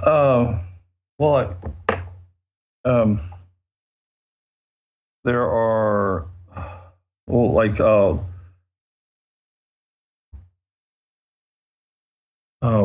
ordinary wheat arose, I think it was about 6,000 years ago, when spelt was crossed with another, I don't remember the other type of grain, but when this single hybrid cross occurred, wheat was produced, and it's had a polyploid genome that was produced from that particular cross. And so it had characteristics that were, the farmers liked. It was easy to get the husk off of it in particular, and so it became very popular. But it was not a, and people tend to think of breeding as a slow process where you, say, start with spelt and you change it a little bit, change it a little bit, change it a little bit over time, and over generations it becomes wheat. But right. This is just a process where you get a couple of gametes coming together and then you've got a new thing. So it's most of these stabilization processes are triggered by hybridization, though not all of them, but most of them. Like you have allopolyploids, which are produced by hybridization, but you also have autopolyploids where there's a spontaneous doubling or tripling of the number of chromosomes. Huh. So this even happens with animals then too, right? So two animals might be able to breed that you wouldn't think normally could, and then it creates a hybrid, which could actually be a different species. Like a pig and a monkey? Yes, or whatever. I think people have, I don't know, they have ideas about hybridization and what's possible and what's not, and it goes back to ancient times. It's just kind of been repeated ever since, say, the Greeks and Romans. The ideas that the gods somehow made the species separate by making hybridization not work. There's this idea that it keeps the species from merging. Right. And so this has gone on being repeated for the last couple thousand years. And most people, like you meet somebody on the street, like I remember I was at my gym, this woman I work with there, she was saying that she didn't know that there were any hybrids. And she said she'd heard of the mule, common mule, like cross between a horse and an ass, but that's about all that she'd ever heard of. And so she was surprised, when I was talking about my book that I wrote on hybridization in birds for Oxford University Press. It contains more than 4,000 different types of hybrid crosses. Wow. And then if you look at it in terms of how many of the hybrids in there are fertile, because most people think that hybrids are somehow absolutely sterile. The ratio of crosses, if you just separate it into the ones where the hybrids have been known to produce offspring versus the ones where they've got good evidence that they are pretty much absolutely sterile, it's a ratio of 7 to 1. In other words, there's 7 times as many crosses that produce hybrids that produce offspring than ones that produce ones that are sterile. So wow. people focus on the sterile. Like the liger. And that's the stereotype. Well, even the liger, like the females, you get offspring.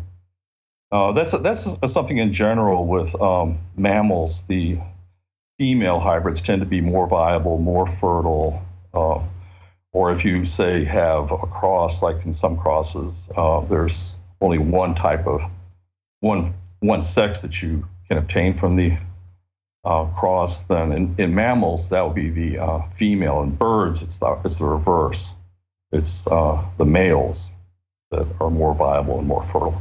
And that has to do with the fact that in mammals, the heterozygous sex, the ones that are XY, are the males, whereas in birds, the females are the heterozygous sex, and they're WZ. They have a different name for their sex chromosomes in birds, but they're WZ, within the males are WW, and in mammals are XX, so they're homogametic.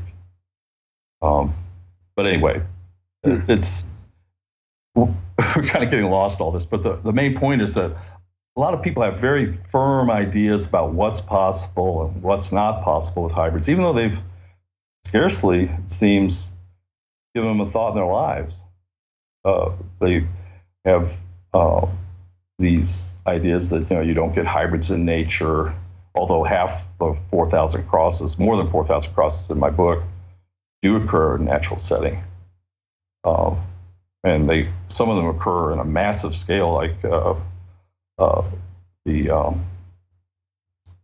Bullock's Oriole and the Baltimore Oriole throughout the middle of the United States, running up through the Great Plains and on into Canada.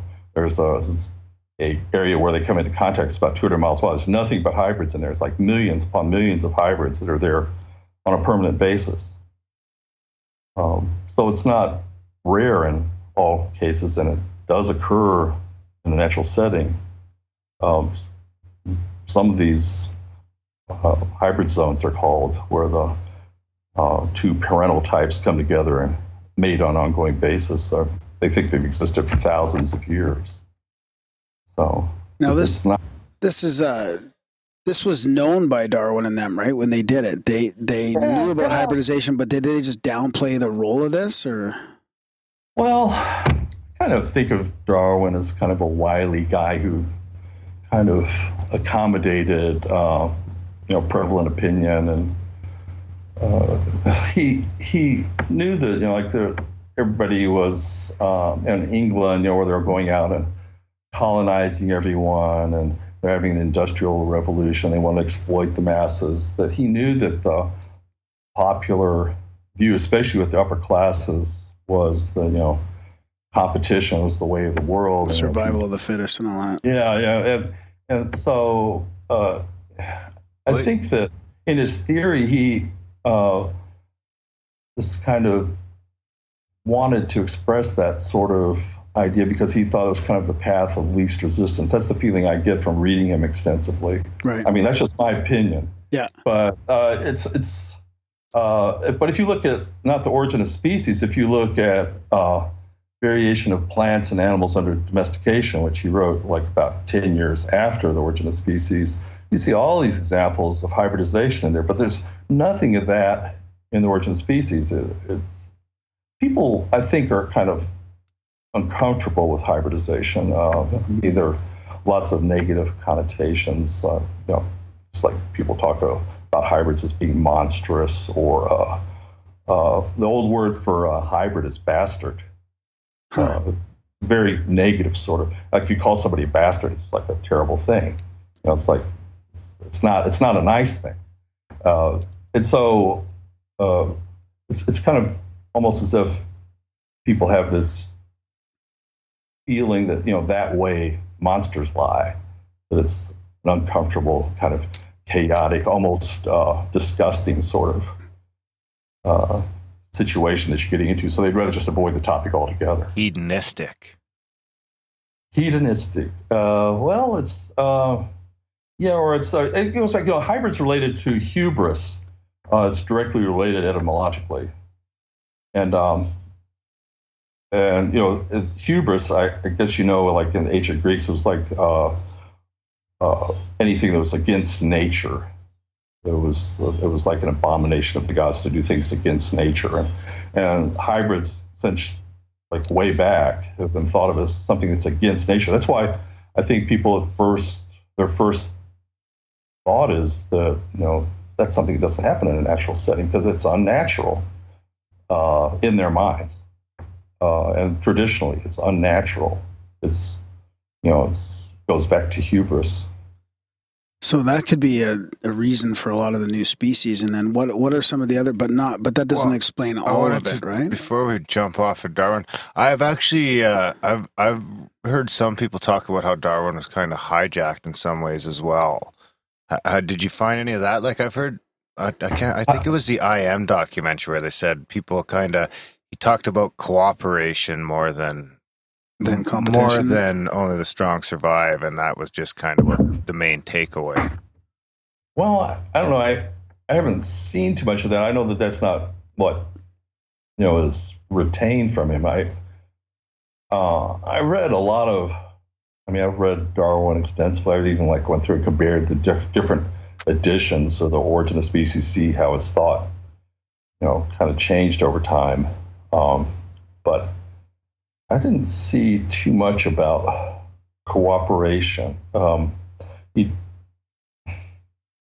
I guess I'd say if that does exist, I don't know about it. Yeah, or maybe it was more along the lines of species by species, and not like, not that the, I can't remember, what documentary it was? You could watch it. It was I Am.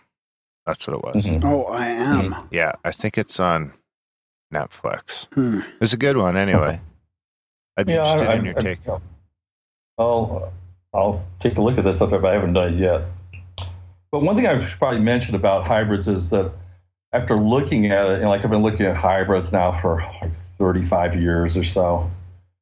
And I think the main thing that would differentiate the way that I think about it from the way that just the person on the street thinks about it is that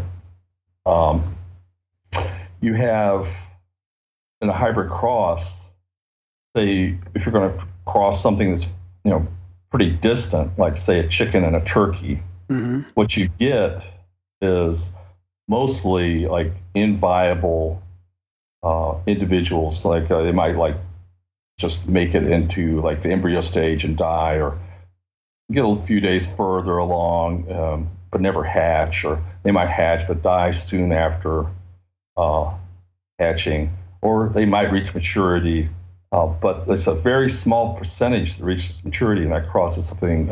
If you do, say, 1,000 artificial inseminations, you get maybe one adult hybrid. And so I think that most people on the street think not in percentage sort of terms like that. They think, well, that just doesn't work. That's not going to happen. And then they dismiss it. But if you have even one like that over geological time, it becomes huge numbers.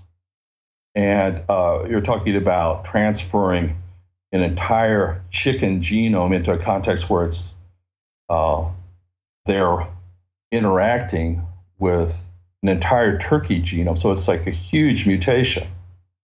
And it allows you, when you go on, say, to back cross to one of the two parents, to generate this mega level of variation.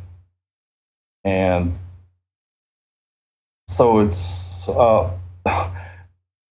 it opens up. I mean, I was like a math major as an undergraduate, and so I think of things in terms of percentages and the long-term effect of those percentages. And one of the things in probability theory is that if you have any positive probability, like whatever minute probability that might be, if you have repeated trials over time, as the number of trials goes up, the probability of that event occurring goes to 1. In other words, it's guaranteed as the number of trials goes up.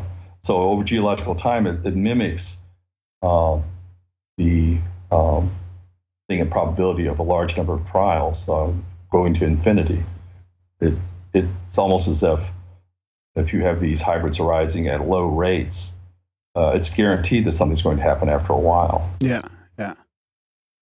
So, but even that 1 in 1,000, that still that's 1 in 1,000 out of, you'd have to multiply the odds of those creatures actually being able to have sex, I guess, right? Yeah, but that happens all the time. You have other things associated with hybridization people aren't that familiar with, like imprinting. Do you know about imprinting? It's the phenomenon where if you're raised by, say, a certain type of bird or a certain type of animal, which that's not the same kind of animal as you are, you'll try to mate with that kind of animal when you reach maturity. So a lot of times, say, like a bird will accidentally raise a young that it's not of its own kind. When that bird reaches maturity, it will try to mate with the kind of bird that raised it. It will prefer it to its own kind. It won't mate with its own kind. I mean, it's even, you get weird things like, I know this case where peacocks were raised with Galapagos tortoises in a zoo, I think it was in Austria, and the peacocks were only interested in mating with turtles after that. Wow. They didn't want to be around peacocks. They wanted tortoise. That's the only thing. They follow the tortoise everywhere and would try to do it with the tortoise. So it's some of these, or it even goes further than that. Conrad Lorenz, who studied imprinting extensively, he would expose goslings at a critical time during the development, I think it's 24 hours after hatching, to various animals and objects. And he found that you could put a beach ball in front of a gosling at 24 hours. And after that, for the rest of their lives, they would follow. If the beach ball's blowing around the wind, the goslings would follow it around everywhere. They think it was their mother. And later on, they want to do it. They want to mate with the beach ball. Well, that kind of makes me think of like Rupert Sheldrake's research a little bit, like into morphic resonance. Like they have, they've done trials where you train a certain group of animals in one part of the world to do something, and then the animals born on the other side of the world are automatically sort of carrying those traits and those behaviors. So like, what kind of, what if these hybrids are finding appropriate partners in different species, and yet that's also somehow reaching other parts of the world as well? Or it might be, it might happen faster than you think, is what I'm trying to get at. Instead of just like 1 in 1,000 or whatever, maybe that's happening all over as well. Well, I mean, one in thousands, like I was saying, or geological time, that's pretty lot. fast. Say if you say you have populations of millions of individuals, that means that thousands of them are going to be producing offspring this way. What happens with hybrids or hybrids? When two populations come together and produce hybrids, they do it along the edges, and they just do it on an ongoing basis. It's almost as if say if you've got bird A and bird B, they disperse out of their home range, or not their home range, but their area of distribution into the range of the other.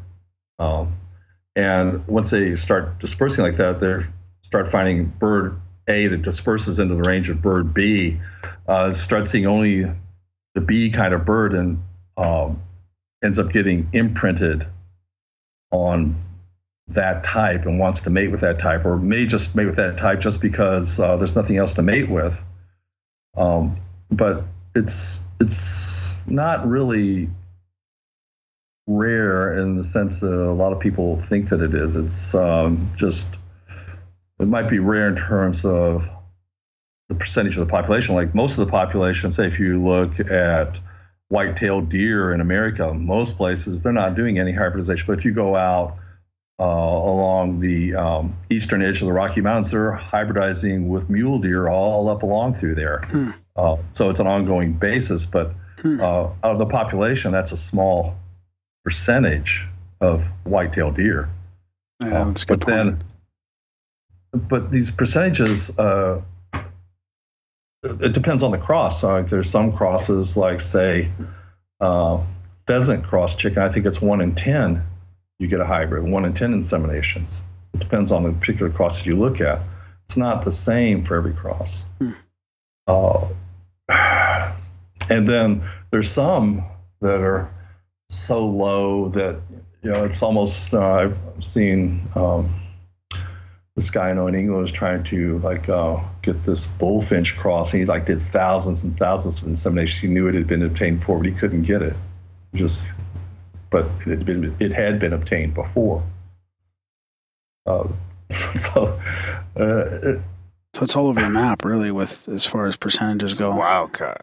Yeah. Yeah, and there's a certain serendipitous element to it all. If you wait for a million years, who knows what's going to happen? For sure. That's right. So do you think this is something that's happening alongside slow motion evolution, or is this something that's maybe totally separating from that? Well, I don't know how much of the stabilization theory thing that you actually read, but the third chapter goes into that kind of places Darwinian theory within stabilization theory. There is a role for it, but I'm trying to think how to explain it quickly and simply. But basically, with most of these stabilization processes, you get something happening when two gametes come together. Like you might have one diploid gamete and one normal gamete come together, and you've got an offspring that's got 3 sets of chromosomes instead of 2, as the parents did. Or you might have 2 diploid gametes come together and produce a tetraploid one, an offspring with 4 sets of chromosomes. But the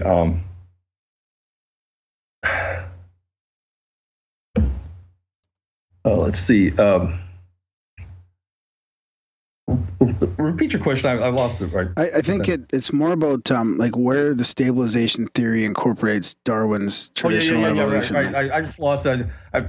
I'm not really used to being interviewed in the evening. No, but, it's all good. I just we want to dig into okay, I'll go back to that. Okay, so anyway, basically,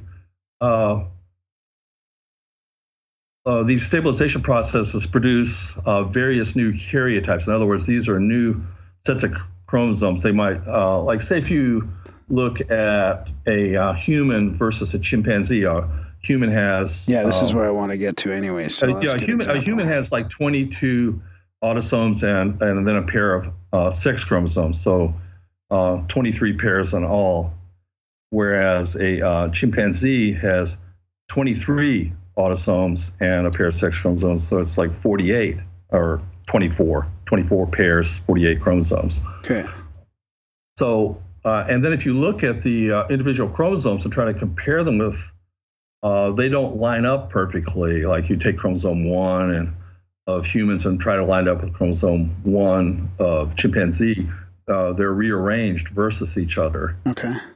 And so when you have these rearrangements, it means, say if you produce a hybrid between a human and chimpanzee, hypothetically, when the chromosomes are not of the same number and they are rearranged, it ends up reducing the fertility of the hybrid.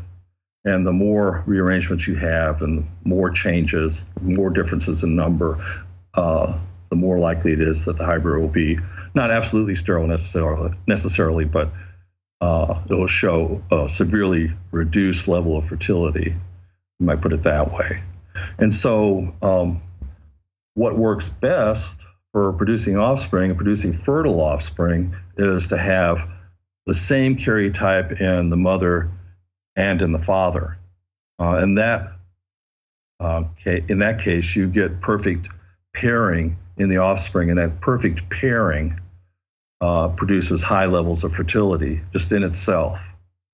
If you don't have matched chromosomes, they're not perfectly paired, you're going to have fertility problems. Your fertility will be reduced. It's not absolutely gone, but it's going to be reduced. You're not going to produce as many offspring, produce as many gametes. So the idea with stabilization theory is that you have these various processes where the gametes produce a new type of karyotype. And then if that karyotype, say, is being produced with any frequency, like you might have a lot of diploid gametes being produced. So in a population of millions of individuals, you might be getting like in every generation, hundreds of a certain type of polyploid being produced in that population. Those offspring types with a new karyotype, when they mate together, will produce lots of offspring. Offspring that are matched. Now, this is all trying to lead up to where Darwinian theory works within all this. See, once you get the new type, it enters a new reproductive cycle where this new karyotype is producing an offspring, the same karyotype, the same new karyotype, over and over and over again. Things stabilize. That's where the stabilization. Yeah.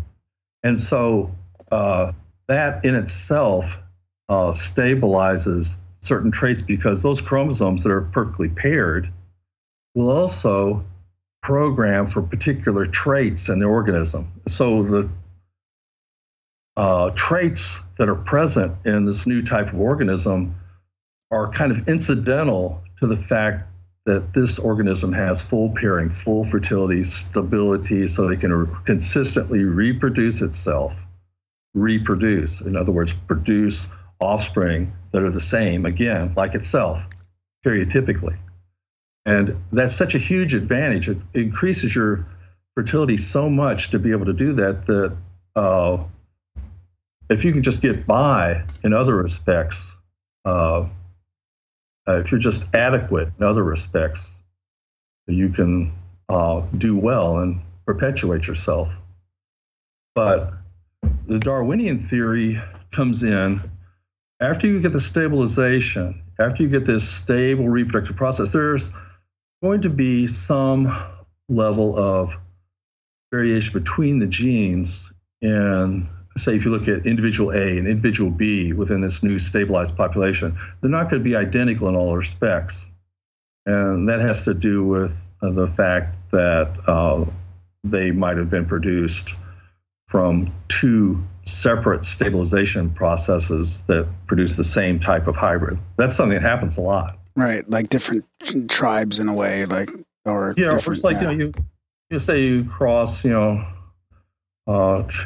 different types of flowers, you can consistently get a particular type of hybrid. And but you can have separate hybridizations to produce that same type. Different events producing the same type. And when you have that, like say if the parent pair A and parent pair B, they have different genes with respect to certain characteristics. So there's variation there between the parents, and that variation will still be present in these offspring. Yeah. That even though they're the same type, they have the same karyotype, they look like the same thing, there are low levels of variation in there. And that variation is equivalent to what is described in Darwinian theory and in population genetics. It's called allelic variation. I don't know if you're familiar with that term. In other words, it's like, blue eyes versus brown eyes. I mean, you can have blue eyes or brown eyes. You're still a human being, but you have variation there. All these different characteristics that we vary for, but all humans have the same karyotype. And anybody that, say, like a extra chromosome arises, and say if you have a child and it has an extra chromosome, there'll be fertility effects from that. If the karyotype varies, there'll be reduced fertility. So there's this tendency, it's almost like a converging recurrence in mathematics, where you keep homing in on the same thing, because anybody that departs from it pays a penalty. If you depart from your karyotype of your parents, then you... I'm sorry, just a minute, I dropped my headphone. If you depart from the karyotype of your parents, then there's nobody that's going to match you. Plus, you have chromosomes that are not fully paired, perhaps. But even if you do have chromosomes that are fully paired, if you departed from your parents, then there's nobody for you to mate with, so your offspring are not going to have fully paired. So are you saying that the different traits are there in between, like within one species or the similar type species, yet they're not really evolving into a different species? Once you're in that stabilization process, it's just different types of genes, not necessarily evolving from one species to the next? Yeah, well, no, yes. It's not that you're evolving over time into a new species. No. Let's just go back to the human situation. Stabilization process, some stabilization process under this theory would have produced humans like long ago. Right. It would have produced a karyotype that's different from the chimpanzee karyotype, say, and it's unique to humans. And at that point, a stable reproductive cycle set in, and humans were reproducing, and they're producing offspring like themselves. That's what it means to be stable. They're not departing from their parents. They're staying the same generation after generation after generation. They're stable over time. Yeah.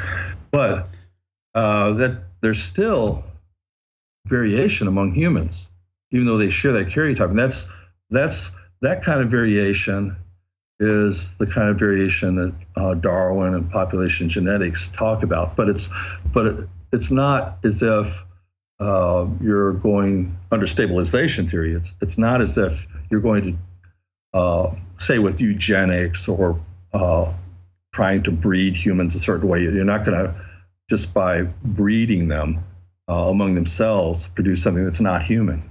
Right. So could you have, say, one sort of starting point stabilize in several different outcomes? Or is it like a I'm not understanding the question. I guess, like, to take it from the human perspective, you've got, say, if we're going to say that chimpanzees to humans. Now, could that, if you took that farther back the chain, could that be like something that turned into chimpanzees, orangutans, humans, all of those things? Like, can something stabilize? Is it a fixed path from one to one to one, like a moth to a butterfly? Or is it more like a tree where you'd have this one starting point that could finish in several different places and be successful in each of them? Well, it's not one starting point because, if I'm understanding you right, it's not one starting point because hybridization is a big thing in stabilization theory. In other words, it's considered to be fairly common, happening all the time, and over geological time, actually, it's frequent. But the thing is, you can get what I describe as similarity chains or similarity sets, where these are defined by organism A can hybridize with organism B, and organism B can hybridize with organism C. And so you get these long chains of hybridizing types. And so each of these different hybridizations can produce a different type of offspring. And the offspring can be selected, and they can have all sorts of different characteristic traits depending on what cross they come from. But it's not as if they're all coming from one place. Like a rooster, you could think of like a rooster or just a chicken as like a place you're starting from, and get a lot of different things. You could think of it that way, I guess. But I mean, a chicken, they can cross with about 70 or 80 other types of birds. They're like, you can cross with like pheasants, turkeys. You even have a lot of evidence that there are things as weird as ducks that they can cross with. But that's kind of getting way out there.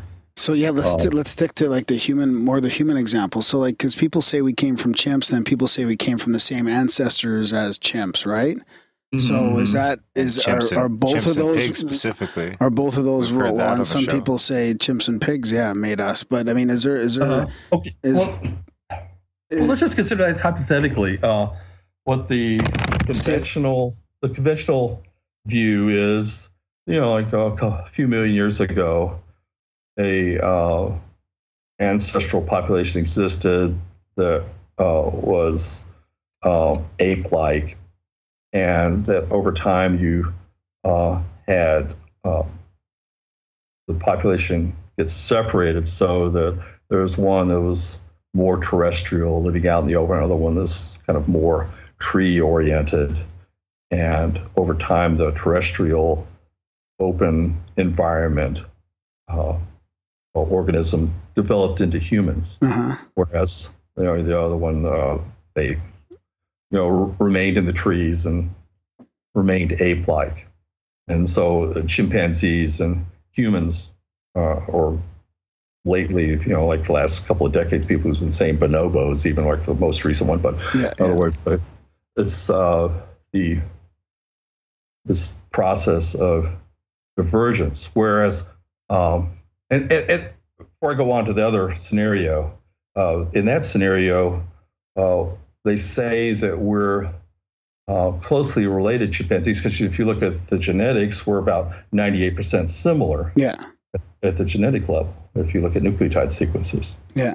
But the thing is, if you instead, just hypothetically, consider the possibility of a chimpanzee crossing with some other animal, and then that offspring back crossing to chimpanzee, and then back crossing in the next generation again to chimpanzee, and then one more generation back to chimpanzee. Even if if in the initial cross, the parents were, say, 20% different, by the time you go back 3 times, you're going to be 98% similar at genetic level. So you can get 98% similar either way. And so the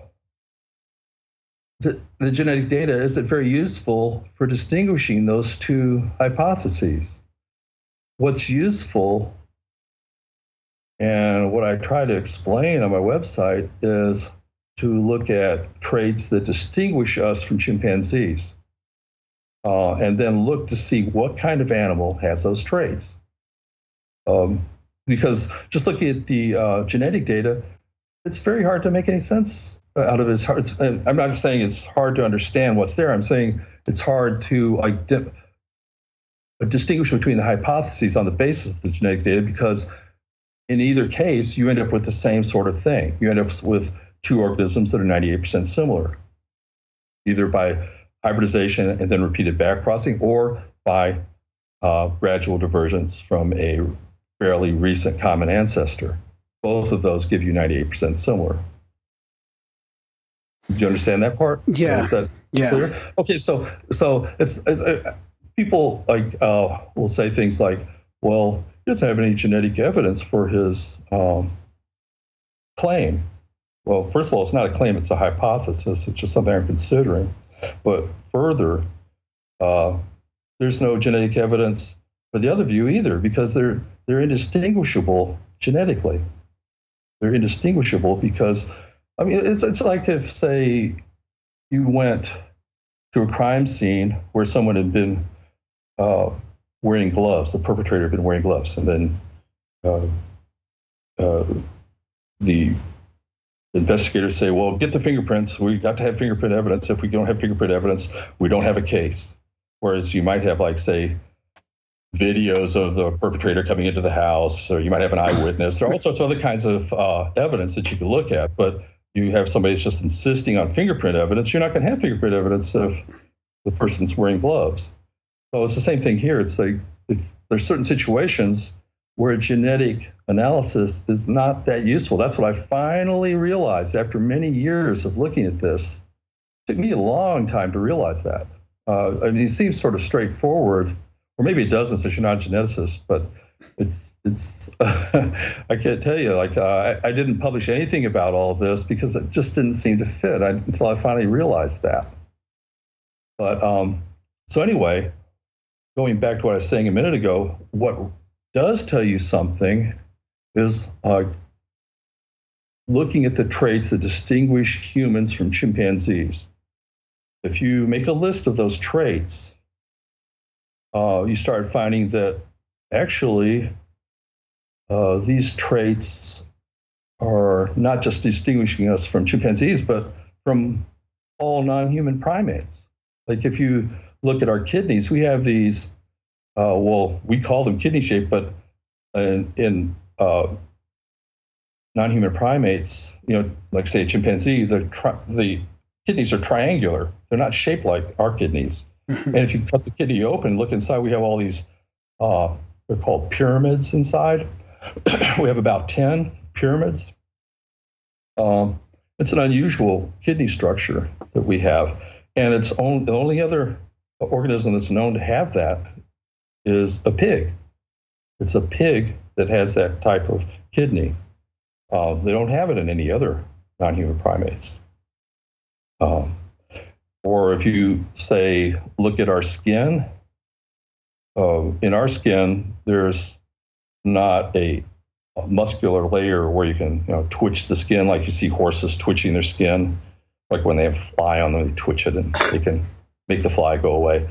But non-human primates have that sort of muscle layer in their skin throughout their body. We have it only in our neck and in our face. So if you want, you can move your face around, the skin on your face around. That's how you make expressions. Or you can do it with your neck. You can tense up your neck and move the skin around there too. But it's not present elsewhere. So that's the case with a pig. A pig has those muscles in the skin only in the face and in the neck, whereas, you know, most animals and all non-human primates have it throughout the skin. So is that why that could explain why some religions don't eat pork? Well, yeah, I mean, a lot of people told me that. A lot of people, said things like, "I'm going kosher," you know. Okay, I'm not eating bacon anymore. That's interesting because we've talked about that with past guests about pigs and humans, pigs and chimps specifically. But we might as well get to the let's get crescendo. Yeah. Okay, so where does, like, we have an ongoing debate here because I get made fun of because I think that dolphins and wolves share common ancestry. Did you say dolphins and wolves? Yes, and bears and whales. Because now he finds out recently that he thinks bears and whales as well, and it's something to do with the hip structure or something like that. I'm arguing that just because they have the same type of hip structure doesn't mean they came from the same ancestor, or just because or they didn't come from one didn't evolve into the next. I thought that's what it was, is that wolves evolved from dolphins out of the sea. And it goes back to humans as well, which I wanted to ask is like, did we end up coming from the same ancestor as a lobster or some creature in the sea just way back, like billions of years? Was it even under stabilization? Was it different? Did we end up coming from that? It's just too weird. If you make it big long enough, I guess. I mean, the outcomes would be similar. Well, under stabilization theory, it's almost like you have the topology of evolution is inverted, whereas there are no common ancestors in stabilization theory. You say, with the human example, you might have pig and chimpanzee, but then you're going to have, going back in time further, something crossing with something to produce a chimpanzee, and something crossing with something to produce a pig. So in that theory, then there was set species that started. Excuse me? So in this theory, there was a set group of species that just started. Well, as far back as you go in the fossil record, you can find multiple types of organisms. So I'm happy that it explains the entire fossil record. I don't know what happened before that. I feel like anything before that is just a theory, it's speculation. If you don't have any fossils, then yeah, that's fair enough. So we'll just pick it up at the fossil record and not worry about how we got here. Or how how it would have started. Do we start with everything started out of the ocean, or we're just not going back that far? Yeah, well, I mean, you can, but it's kind of like outside. I've always intended this as something to account for the fossil record. I think I said when we were talking before, I'm getting ready for the show, that you have all these organisms that in the fossil record, the typical thing is that they arise abruptly, like there'll be a lowermost stratum in which they appear. And then after that, going up through the strata, they stay the same. They just stay the same and stay the same. Then they go extinct.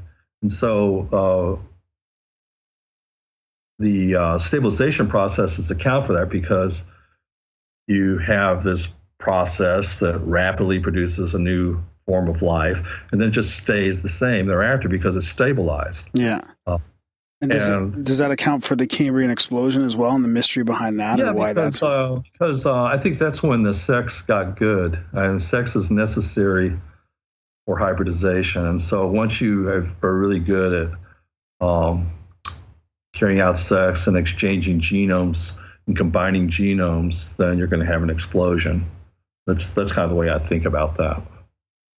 Before that, you have all these probably had all these kind of awkward mechanisms that did not carry out the sexual process all that effectively. But once that got going, you had rapid diversification.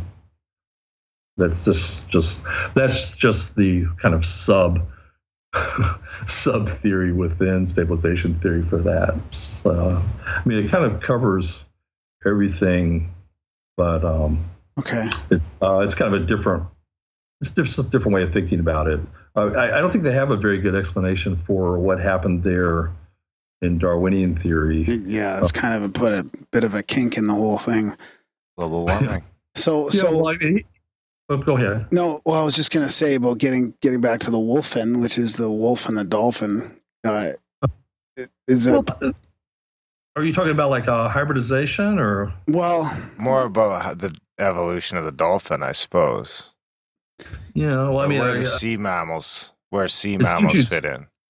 Yeah, well, as soon as you say evolution to me, hybridization, of course. Like, I'm like kind of like that's just the way my mind works. But okay, so let's. But as far as dolphins go, and bears, I've often wondered whether like some of the fur seals might have crossed with things like otters and produced offspring there. And otters are not too far off from bears, say. They're in the same sort of general category as bears. They're carnivores that are terrestrial carnivores. It just keeps working its way up, like finding the next sort of thing it can cross with, and then a bear happens between a. So then you've got to be fucking a fish somewhere. No. Eventually, it just becomes like a seal, which is kind of half and half. Seal doesn't have a dorsal fin, though. No, but you got to realize though that there are many different combinations, and so it's hard to like know. There's such diversity in what could be happening that it's hard to know. So then a wolf. That's one thing that stabilization theory is not very good for, is looking back into the deep past. Where in Darwinian theory, since they assume everything started with a single type of ancient organism, and then everything diverged in a nice tree-like fashion. Since then, all you got to do with that is like get some calibration on your tree from the fossil record, so that you can get some sort of time component to the tree, and then you can like say, oh, this happened like 45 million years ago, or this happened 90 million years ago, or this happened a billion years ago. But with stabilization theory, you don't have any of that. There's no tree. It's backwards, like you said. It's an upside down tree in a way. It's not only backwards, but you don't even know what it is.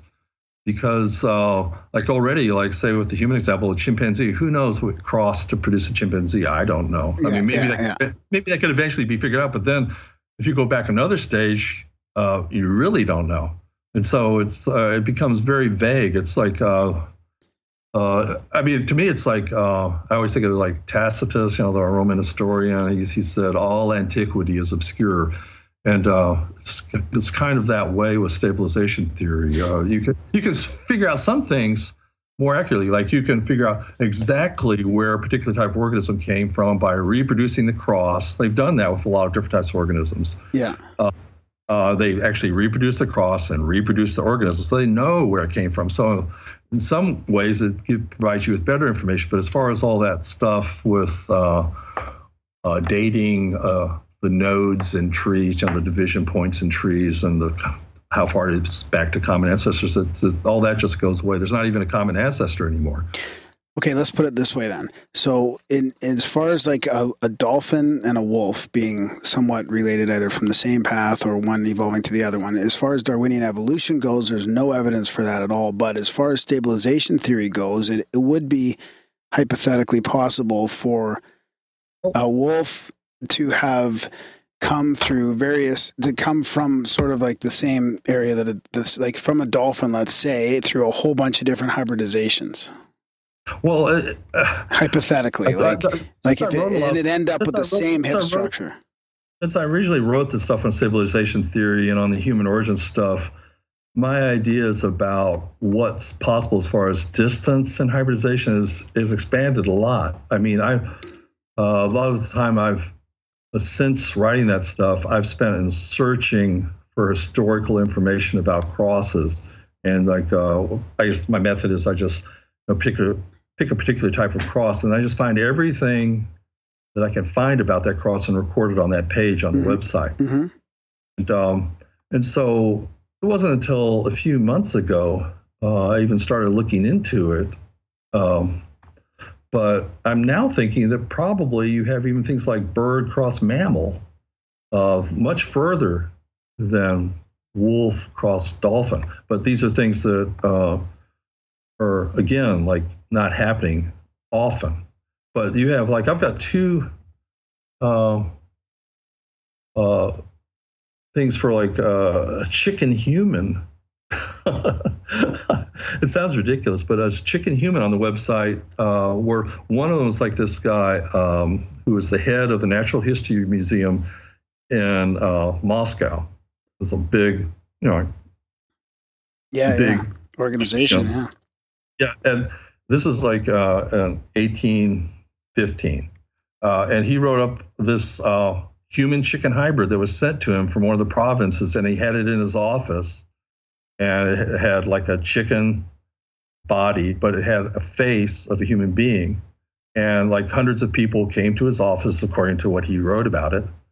And it was alive, and it didn't have a beak, it had lips and like human-like eyes. And so, what do you think? You have these reports by, this guy's a well-known scholar. His name is Fisher von Waldheim. And he's like this decorated scholar writing about this chicken-human hybrid in his office.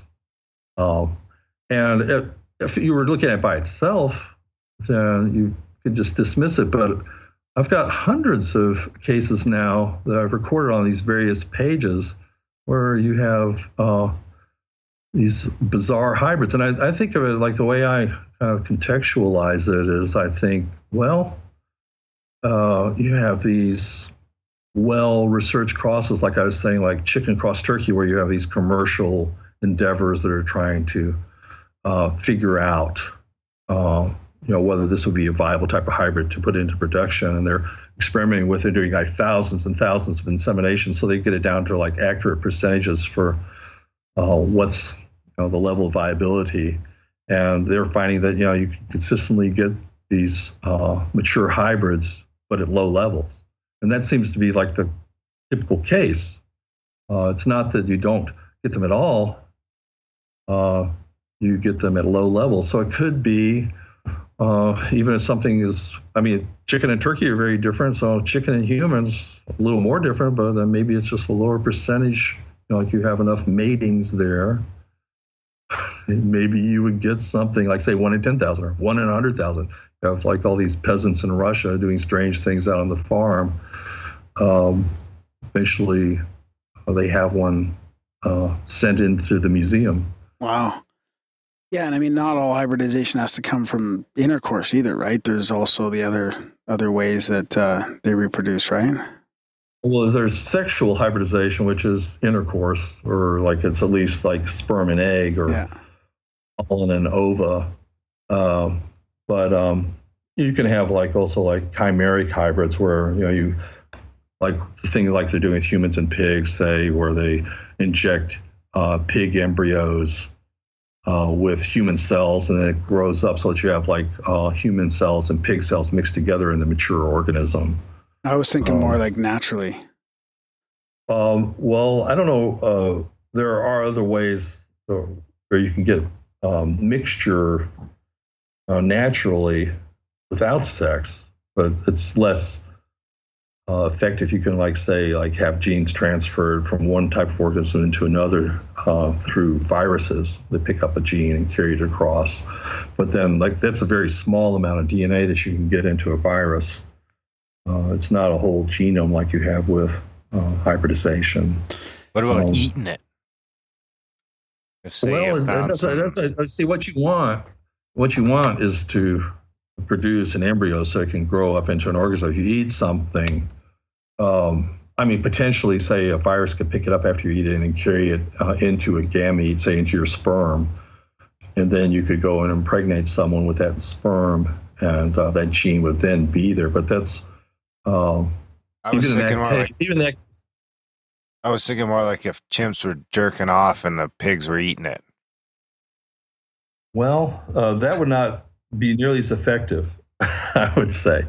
I don't know if you've looked at any of the stuff on my website about all the various strange hybrids that have been reported, like the very distant ones. But it's not as if it does not seem to be the case that it's a never happens sort of situation. It does seem to happen. One of the better documented, very weird crosses that I have, I have so many reports of it that I don't even know how many I have, but it must be around 50 or 100 separate reports from separate individuals of human cross cow. It's wow, there's lots of examples on your website. I didn't realize it. I was so busy trying to read your 20-hour, your book was so intensive. I was sort of focusing on that more than the actual website, but yeah. Yeah, well, I mean, it's like some of them, like my method that I follow is like if I find a cross reported that I haven't had before, then I create a page about it, and then I record the information about that cross that I found, and then if I ever run across anything else about it, I put it on that page again, and then like some of them, I've only seen like one report ever, and so that's the only thing that's on the page. But the others, like I was saying, is human cross cow. It just goes on until I'm having like multiple pages about it. Like people apparently in Japan, a lot of people believe in human cow hybrids there, and they have them on television, and they call them kudons. And they, you have all these photographs of them on the website. So it's I'm not saying even now that they definitely occur, but there is a lot of evidence that they do because you have all these separate eyewitnesses claiming that they do. Like there was just like one about a couple weeks ago in India. It's a calf born with a human head. It was on YouTube. I thought I saw something on that. Yeah. Yeah. So like, I mean, I think what people do a lot is they'll see something like that, and then it's what? That's an embarrassing morning. Morning? When you have to explain to your wife why the calf was just born with a human head. Yeah, actually, there have been, people have gotten in trouble. I mean, I used to be like, my reports go back even like, like some of them to like 1600s, 1500s. There's one report I was thinking about, it's like from like 1300, and this guy was prosecuted because he had a horse a colt that was born with a human head. It's like a centaur. And so he was prosecuted for it.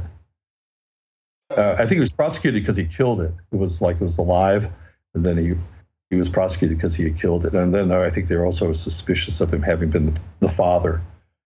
But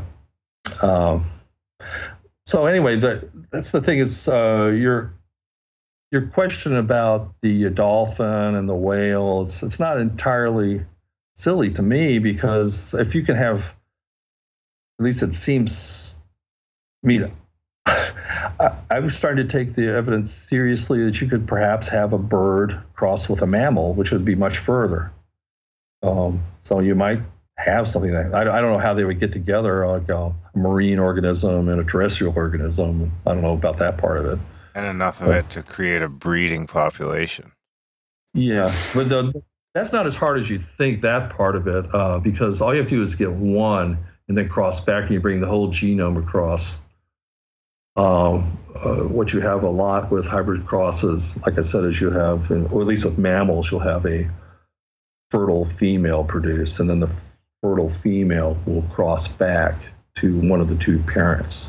And at that point, you get this huge burst of variation.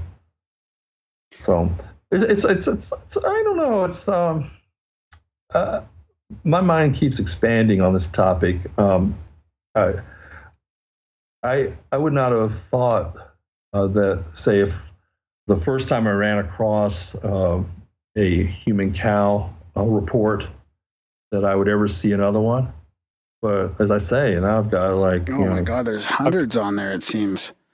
I mean, have you looked at that? Yeah, it's on there right now. I'm on there right now. Yeah, it's crazy. And all I do is I just quote them. Yeah. In a lot of cases, they're pictures. Yeah. Of the, and it's not something that I can really dismiss anymore.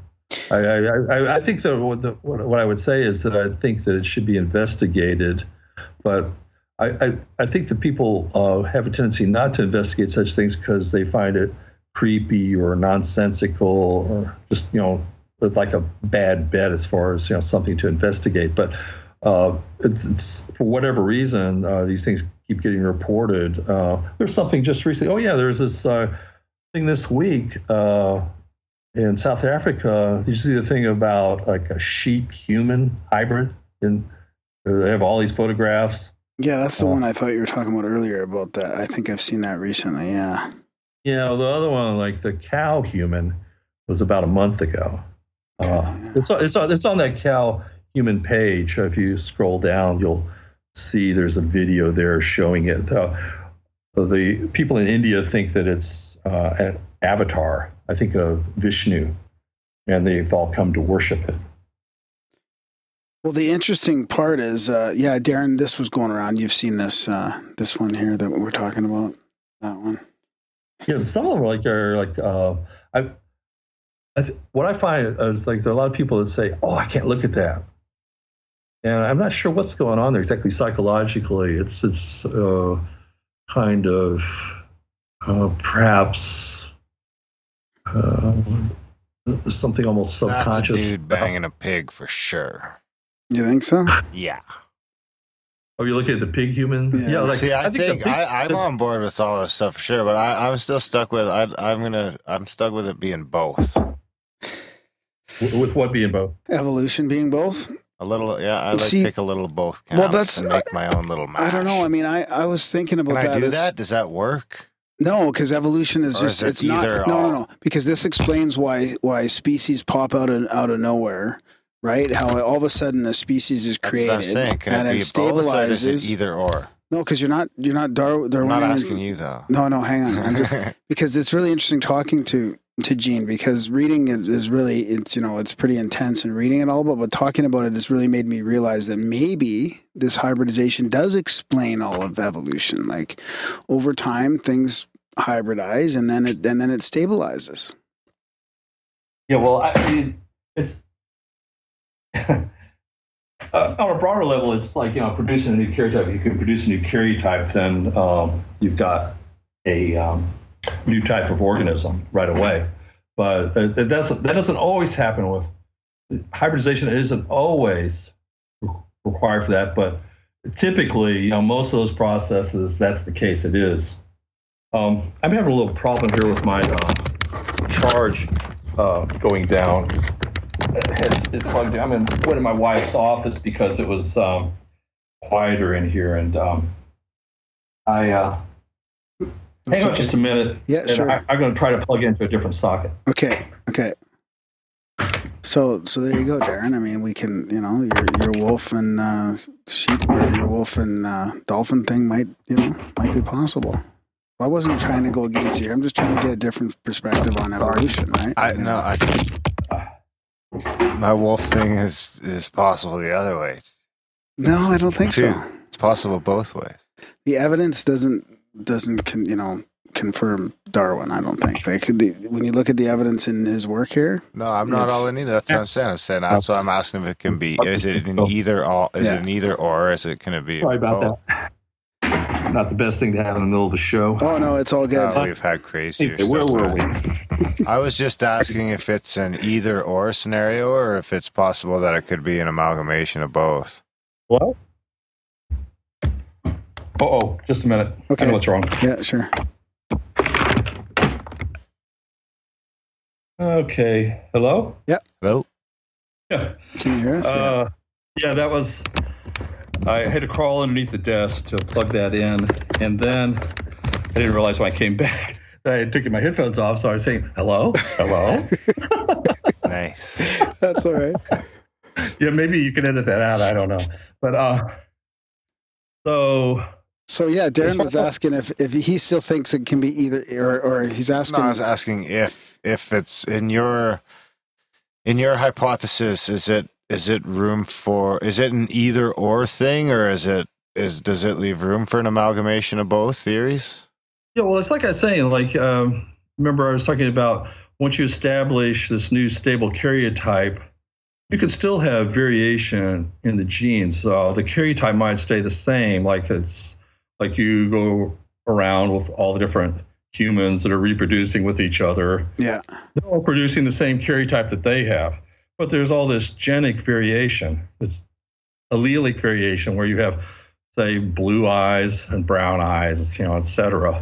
That's caused by variation in particular loci. That's the location of a gene on a chromosome. Like there might be a eye color locus or a hair color locus, and there's variation going on there. But the variation is limited because you can't get away from the karyotype. And all that allelic variation follows all the sort of rules that Darwinian or population genetics type of evolution specifies. It's just the thing that is that type of evolution leaves out all of these processes that give you abrupt radical changes.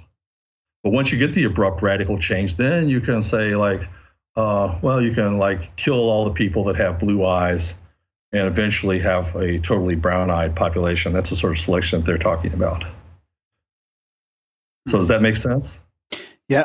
Yeah, it does to me. Totally. I'm looking at it completely So have you ever... Go ahead, Darren. I think I was more along the lines of, can it be like you have a crossbreed or a hybridization, and then that thing for maybe like 500,000 years for habitual reasons, because its habitat changes or whatever, slowly changes into something better suited. Yeah, environmental changes. Yeah, is there room for that in stabilization to incorporate some long-term evolution? Yeah, well, to understand how that works under stabilization theory, you have to go back to talking about similarity sets.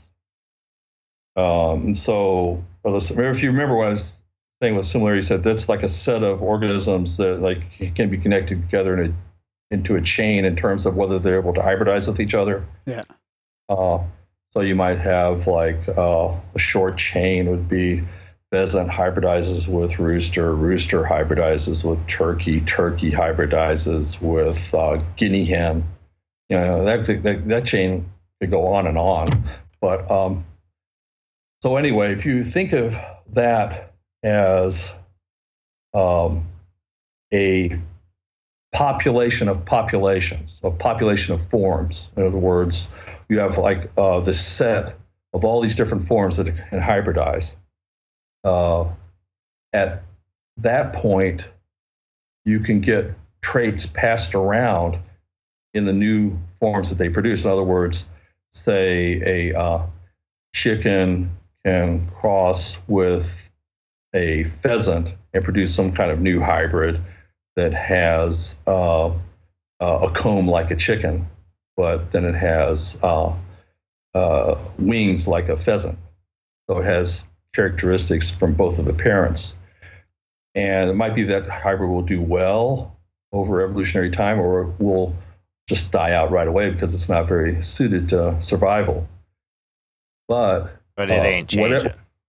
But no, it's not changing. But there's a selection under stabilization theory among forms. In other words, some forms that arise are much more viable, produce lots more offspring forms. Like the chicken, I think probably is going to be a big champion over time because it can hybridize, like I said, with 70 or I think even more like 80 other types of birds that are treated as distinct species. So it's like it hybridizes huge numbers of other types of birds. So it's going to produce all these different types of, possibly even with humans. But there's this huge level of variation. It's like this champion hybridizer. The other types of birds for which no hybrids are produced at all. They're not going to, if any bird like that, if it really can't produce any offspring under stabilization theory, it's going nowhere. It's a dead end. Whereas chickens are producing all these different types of hybrids, and some of them more viable than others. And so the ones that survive will have the traits that are favored by evolution. It's not selection among individuals, it's selection among these different forms that are being produced. And so you have, in this sort of scenario, you have, like, say, 1 million years ago, you have a particular similarity set made up of a particular set of birds. And they have, since then, some of those types have died out. Others have produced offspring and persisted. Others have just persisted without producing offspring forms. But there's between then and now, the composition of that similarity set has changed so that some have been eliminated, some new forms have arisen, and some forms have persisted unchanged. But presumably whatever types have persisted and whatever types have arisen and also persisted, those are going to be the ones that have the traits that allow you to survive, because they have survived. And so it might be that, say, if you're talking about birds, it might be they're good at flying. The ones that have survived are good at flying. The ones that were not have been eliminated. And so you're having that trait of the ability to fly changing and improving over time. But it's not changing within a population. It's changing as you produce all these manifold different types of organisms. And then some of them are surviving better than others. Another characteristic that is helpful, and it's kind of parallel to what Darwin talked about, but it's not the same, because you're talking about forms instead of individuals. Like under Darwin, you're talking about producing lots of individual offspring, where hybridization or in stabilization theory, you have hybridization, say the chicken's producing all these different types of offspring. So that's why I'm saying, well, probably the chicken's going to produce something that's highly viable, highly survivable. It's going to produce some sort of super offspring eventually, because it hybridizes so much. It produces so many offspring forms.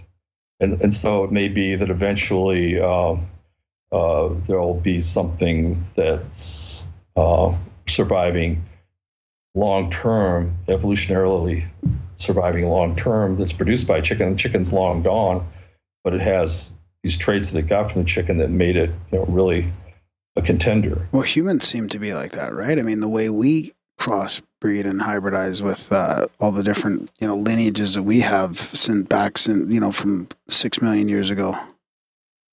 Yeah, or but then again, like what the thing you're talking about there is within humans, like within karyotype. Yeah. So like, when you're talking about these similarity sets, you're essentially talking about sets of forms that are, they're characterized, they're defined by their karyotype, they're distinct karyotypes. And so that sort of variation you're talking about is the Darwinian type, where it's within the karyotype. Oh, okay. And I mean, again, it's just within the stabilization theory way of thinking about things. It's not. You can explain a lot of things also, with Darwinian theory and thinking. I mean, lots of people that think exclusively in those terms, and it's actually a lot more people. There are a lot more people that think of those.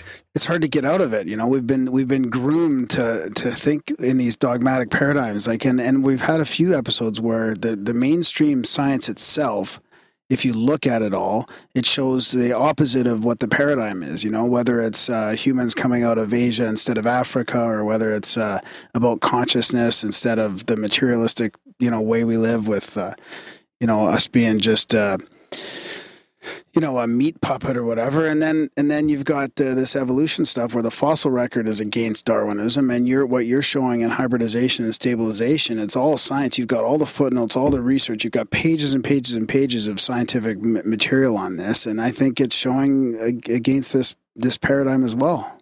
So what was your go ahead. No, what's your question? Well, I mean, I wanted to know what your transition was from, your decades of research into realizing that this. I mean, it was kind of more of a comment, but I am interested in how you switched over, or your shift, into this paradigm, this new one.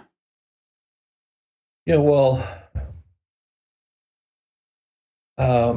I guess I think of it as like there's this famous mathematician Gauss who he said that you should never present your proof in the way that you figured it out. You should always try to figure out an elegant way of presenting it that is not the way you originally figured it out, but it's the way that makes the best sense mathematically. Right. But that's not always the way that you come upon things. So. From the elegant way of talking about it, my thing would be to say first, you look at the fossil record and you see that the typical organism, the typical new form of life in the fossil record arises abruptly and then stays essentially unchanged up to the time of its extinction. And then you say, well, Darwinian theory doesn't seem to account for that very well, because it's described as a process where you have a population that's absorbing mutations gradually over time until it becomes something new that can no longer interbreed with the populations that it diverged from. It's a gradual, continuous process. It's not abrupt, and there's gradual change, whereas what you'd see in the fossil record is an abrupt origin followed by no change. That's the typical thing. And so given that, you look for processes, biological processes, documented processes that can give you that sort of phenomenon. In other words, if you cross two organisms and they produce a new karyotype that is reproductively stable so that the offspring are going to have the same karyotype, then you're going to have an immediate change followed by stability, which parallels the fossil record. So in other words, you've constructed a theory that fits the observation. But from there, you go on to say, well, humans, if you have these processes that typically involve hybridization, why should humans be any exception? So I'll look and see what type of hybrid humans might be. So that would be the elegant way of explaining it all. But what really happened was back in the early 80s, I had recently graduated with my math degree. I didn't have any background in biology. Mm-hmm. And I was reading Origin of Species, and Darwin was talking about that there are lots of hybrids that are able to produce offspring. And that's something that I just never imagined. I thought, well, they're all like the mule. And incidentally, the common mule does occasionally produce offspring in back crosses to horses and to donkeys. But let's not get sidetracked in that. But this idea that hybrids occur, they occur in natural settings. Darwin talked about this sort of stuff, and I think it's the 8th chapter of the Origin of Species. And so that set me to thinking, well, I'd always been interested in human evolution, human origins. So I thought, essentially just on a lark, decided to start looking to see what sort of traits, because I'd read, how do you identify, I read up on how you identify hybrids, and what biologists do to identify hybrids is they look at the putative hybrid that they, the organism they think might be a hybrid, and they then try to decide what it's most like as a likely way of finding one of its two parents. And then they distinguish the putative hybrid from that putative parent and get a list of the distinctions. And so I just applied that same method to humans. I thought, well, they say chimpanzee is our closest relative. At that time, bonobos were not really very much talked about. It was only initially that I started looking into bonobos more carefully. But I mean, from the standpoint of pig and human, or pig and chimpanzee, like a bonobo is not very much different from a chimpanzee in comparison to a pig. But what I did is I made this list. I didn't go through and decide that these things were human distinctions on my own. I looked through and saw what anthropologists said, physical anthropologists comparing anatomy, and what experts on human origins and human relationships said were distinctive about humans in comparison to chimpanzees. And I just made a list of all of that. And as I said, I think earlier in the show, it's like I came to realize that these characteristics that they said distinguish chimpanzees, they would add, very often they would say, not only distinguishes us from chimpanzees, but from all other primates. They would add that all other primates a lot. And so I started making this long list, and eventually, from looking at certain characteristics like naked skin and fat layer under the skin and intelligence and various other traits, I started to think, well, maybe I should look at pigs, since the fact was that they kept saying that it was a non-human primate. That humans are distinct from all other primates. That meant that either we weren't a hybrid, or we had to be a hybrid between a chimpanzee and something outside of primates. So, that was the thing. It's like I had to either give up at that point, or I had to think, what kind of animal could give us these traits that are not like other primates? And so then when I looked through, it's about 100 different traits. They all turned out to be in pigs.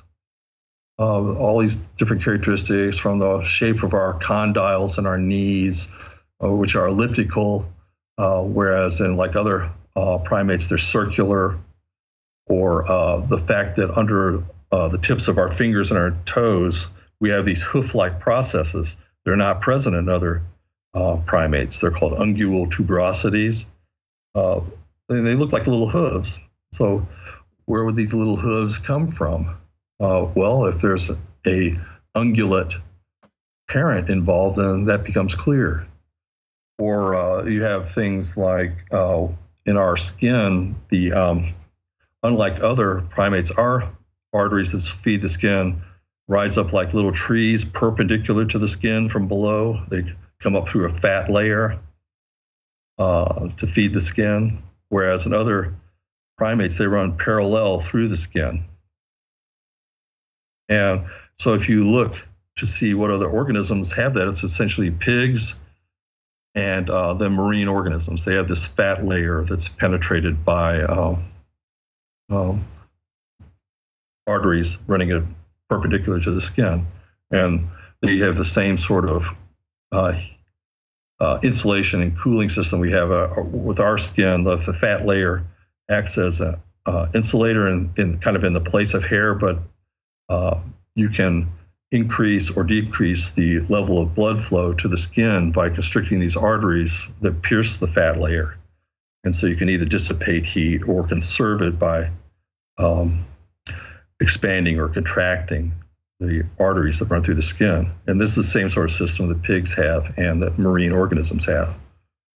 So anyway, it's just on and on, all these different traits. And or like another one is like the presence of vocal cords. In chimpanzees, they're always trying to make similarities, find similarities wherever they can with chimpanzees, because it's good for the primatologists. It's good for business. The more similar they are to humans, the better for them. So there are these things in the larynx of chimpanzee they call vocal folds. And I've even seen some of them called vocal cords, but they're just these ridges of cartilage kind of in the same position where we have real vocal cords, which are like these ligaments that can be tensed and to produce different pitches, and also the aperture running between them can be changed to change the tone. And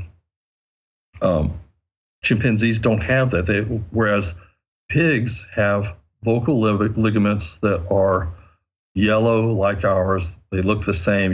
If you look at theirs, it looks like ours.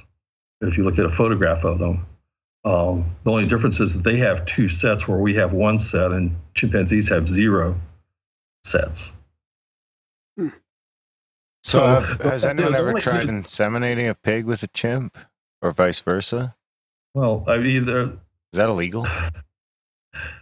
As far as I know, it would be legal. Like the only illegalities are when humans are involved. Actually, there's this Jesuit priest that has been a big enthusiast about this. I'm in communication with him about it. He says that there should be no ethical problem with actually producing like a hybrid from non-human parents like that.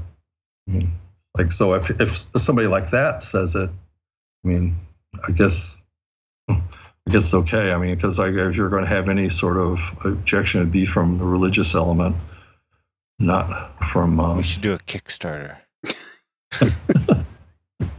But you got to keep in mind. You got to keep in mind, though. You know, like think about those turkey chicken crosses where you have to do 1,000 inseminations.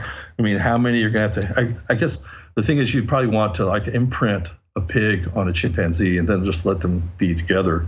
Because if you had to sit there and do all those artificial inseminations, it would, you know, it could be like this. Yeah, but it could be like a kind of an endless process.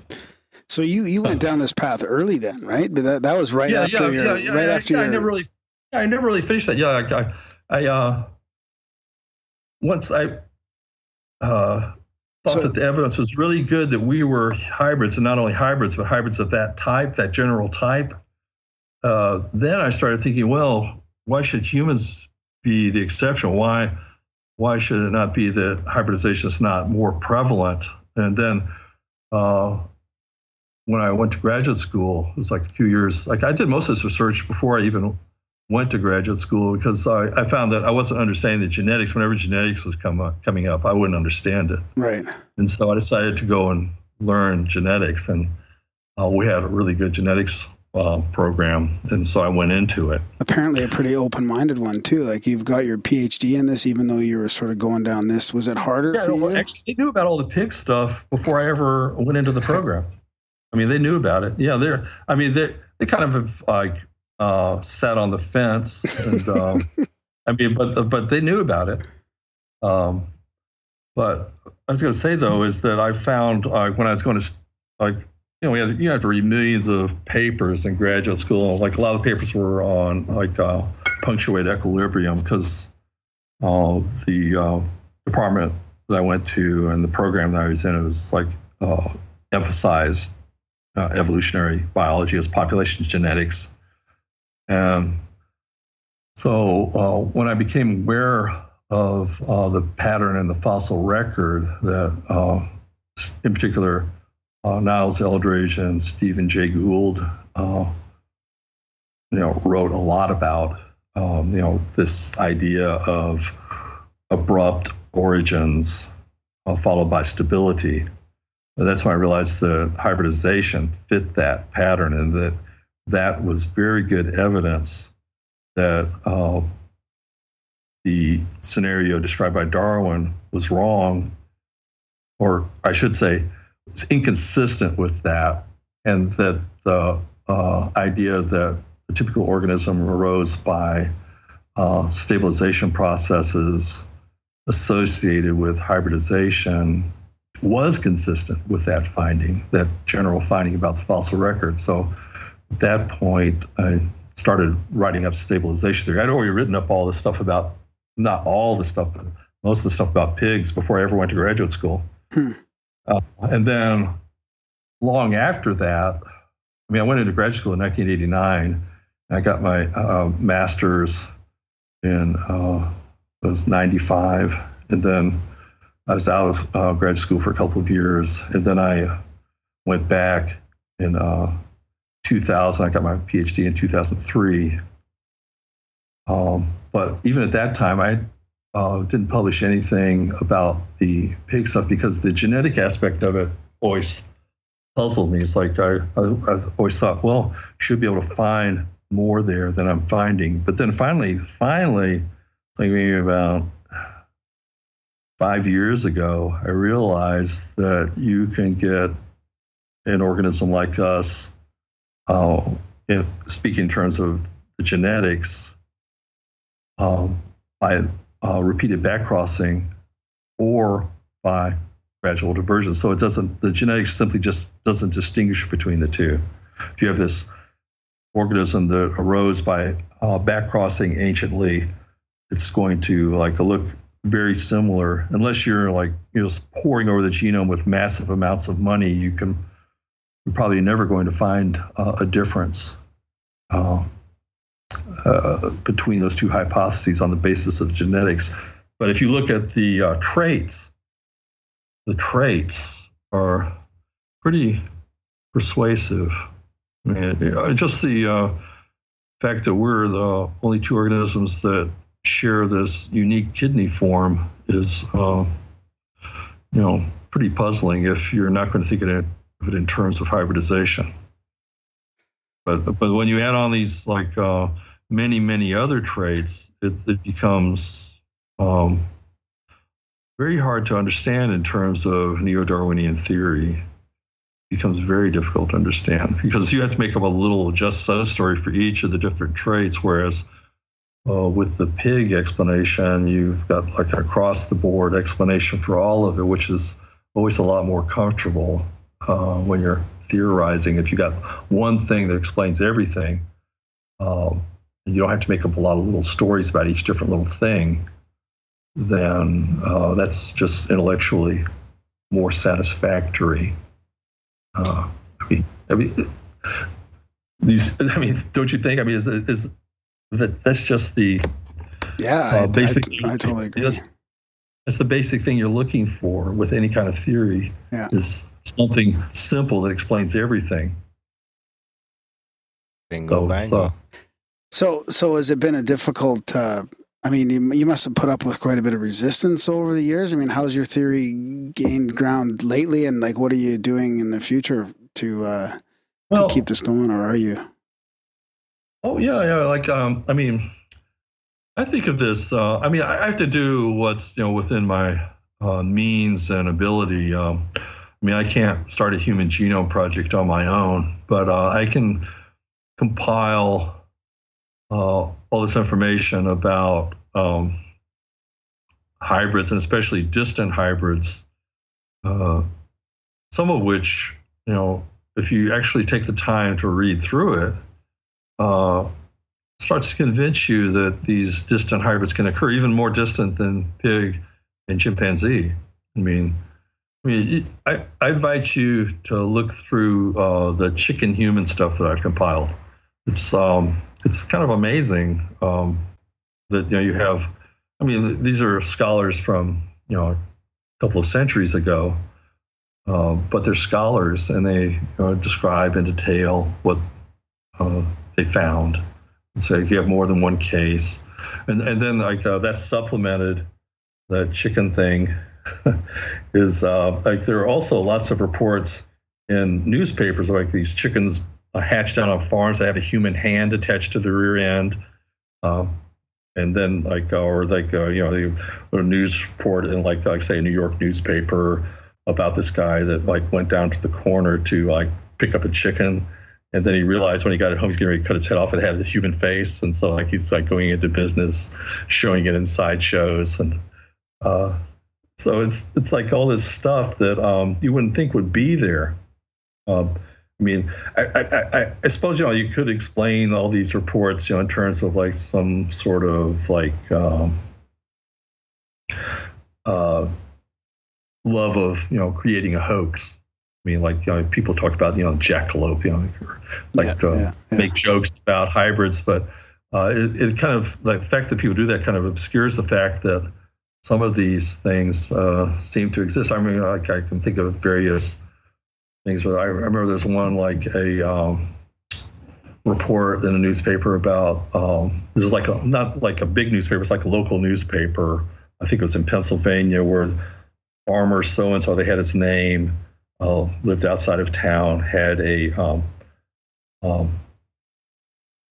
animal that was born to a sheep that had a dog. From the navel up was like a dog, and then from the navel back was like a sheep. And there were hundreds of people, the whole town had gone to see it. And this is something that ordinary biologists, most people in biology would say that's impossible, but they don't have any reason they don't have any clear reason why it's impossible. They say things like, well, parents have different numbers of chromosomes, but there are all sorts of cases, legit cases there are cases where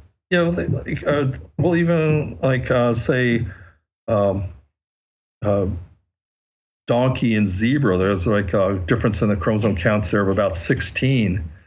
or you have sheep and goat. That's a well-documented cross. I think the one has like, so is it? I don't want to say the wrong thing. I think 54 chromosomes. The other one has 60. Or you have these two types of muntjacs across. One of them has, I think, 41 pairs of chromosomes. The other one has 7, but they produce hybrids. So it's not as if you can dismiss on that basis. And then they'll say, well, they have different gestation periods that you can't produce hybrids between organisms, different gestation periods. But that's something that like 2,000 years ago, Pliny was saying that. It's just something that Pliny, I think even maybe like Aristotle said that. There's no basis on which you could say that. And then there are exceptions like was a dolphin and false killer whale there, because there's a difference in something like about 4 months in their gestation period lengths, but they've produced hybrids. Yeah, that's fascinating. It's Graham's a hybrid. Hobbit, and I'm a hobbit and a giant hybrid. Yeah, it's like that's another thing that's good about this series. It's like it makes it possible to produce lots of jokes too. Absolutely. So you're going to continue. You're going to continue, accumulating all this stuff. And is there any other plans? I'm going to continue. Yeah, sure. Yeah, I mean, I'm. It's not only because I'm interested, but it's just kind of strengthening the case. I mean, I figure exactly. I've got all of these cases. Then anybody that wants to look at them, you have to take time to look at them. That's a big disadvantage in my mind of this theory, is that you have to actually sit there and educate yourself about hybrids. Otherwise, it seems extremely far-fetched. I mean, to the person, like I said, the person on the street, that the only thing they've ever heard of is the common mule and no other hybrids except for maybe like flower hybrids in their garden. It just seems crazy because they know nothing about it. They know nothing about it, and they think that they have these preconceptions that have existed for thousands of years. It's like almost like the biologists have just taken these old ideas and just incorporated it into evolutionary theory, like the idea of reproductive isolation. That comes from this old idea the Greeks and the Romans had, that got to keep those species separate. They can't mix. If they start mixing, then they're going to be merging, and they're not going to be species anymore. And so the gods have given them this special characteristic of not being able to interbreed. So in this case, the biologists are their gods. They've given this special characteristic to these species that they don't interbreed. But this is, I mean, if you look at actual evidence, I mean, there are thousands and thousands and thousands of documented crosses where they're known to do it. And so it's just like this big disconnect. It's a big disconnect between the observation and the theory. Yeah. Well, you've definitely... And they cover it by just closing ranks and saying, oh, that's ridiculous. Yeah, yeah. Well, you've definitely got a huge bedrock of information here on your website, macroevolution.net, and you've got the theory and the origins, the hybrids, PDFs, the dictionary, the roots. You've got, yeah, some of that stuff like the dictionary and the roots is just like kind of like, I think it's kind of like a street corner to kind of draw in traffic, to like kind of feed them off into the stuff I'm actually more interested in. Yeah. It's kind of like just bringing people in that might not otherwise think about it. Yeah. Yeah. No, you've got all the biologists listed. I mean, it's just a lot of work you've put into this. I mean, I got the PDF. It was hundreds and hundreds and hundreds of pages of deep, scientific work. So it's like you've got the bedrock already. Now you're adding content to it constantly to keep, to keep these things documented. So if anybody needs to go and look at this, it's all here. Yeah, I mean, if you go to that page, it's like mammalian hybrids articles. It's kind of like the lower down you go on that page, the more mind expanding it becomes. There are some cases down there that are kind of like poorly documented. Like I say, I just create a page each time I find something, but you go down that page, your mind expands, because a lot of those things as you go down there are like repeated over and over, like by many different eyewitnesses. So you got to, at that point, either like just reject multiple eyewitnesses or change your consciousness. So, I mean, my consciousness has been changing. Oh yeah. Yeah. Oh yeah. Ours has too with doing the show. We've both had episodes where we've completely changed our way of thinking. So yeah, I mean, it's been great having you on the show. Yeah. Well, I've enjoyed being here. It's like, I guess we've covered it enough. I don't know. We'll link to all the stuff yeah. on your website so our listeners can go through there. Yeah. It's like, and some of it is like, some of it I still can't believe it myself. It's like some of the stuff is so, the stuff that's been reported is almost unbelievable to me. It's just amazing to me that these, things have apparently, I'll say one last thing before we get off, but like I include a lot of news reports, which it might seem to be like kind of iffy for it to be news, but I guess one reason I did that is that my wife is a longtime reporter, and I've seen the sort of stuff that they get subjected to with their editors. Yeah. And if they get any little thing wrong, they get punished. They get in trouble, and they can't get any little thing wrong. It's almost as if. My same experience with scientists, by comparison, scientists, it's kind of a slack situation. It's like these guys, this one guy in our department, he got in trouble because he was like making up his data. If you did that one time, if you made up like quotes or stuff like that one time at the newspaper where my wife worked for years, you would be out. Obviously, she wasn't working. That would be the end, but that guy's still working there. Obviously, she wasn't working for CNN. Well, also like, this is maybe in a former time. Yeah, maybe. Good old days. Before fake news, yeah. Yeah, because she, has been incredibly accurate, and all of her colleagues were incredibly concerned with being every little thing accurate, every name spelled correctly, every fact correct. And so that's why I tend to trust these things. And then the other thing about those news reports is that you've got some small town and they say, well, Mr. John B. Jeffries, a mile and a half outside of town, has this thing that was born to a sheep that has a dog's head and a sheep's rear end. Mr. Jeffries would not take kindly to the local little newspaper making up all this stuff about him. Yeah, exactly. They just wouldn't go over well in a little town. So I think that it's unlikely that a lot of that stuff is made up. There could be some other explanation, I guess, but I don't know what it would be.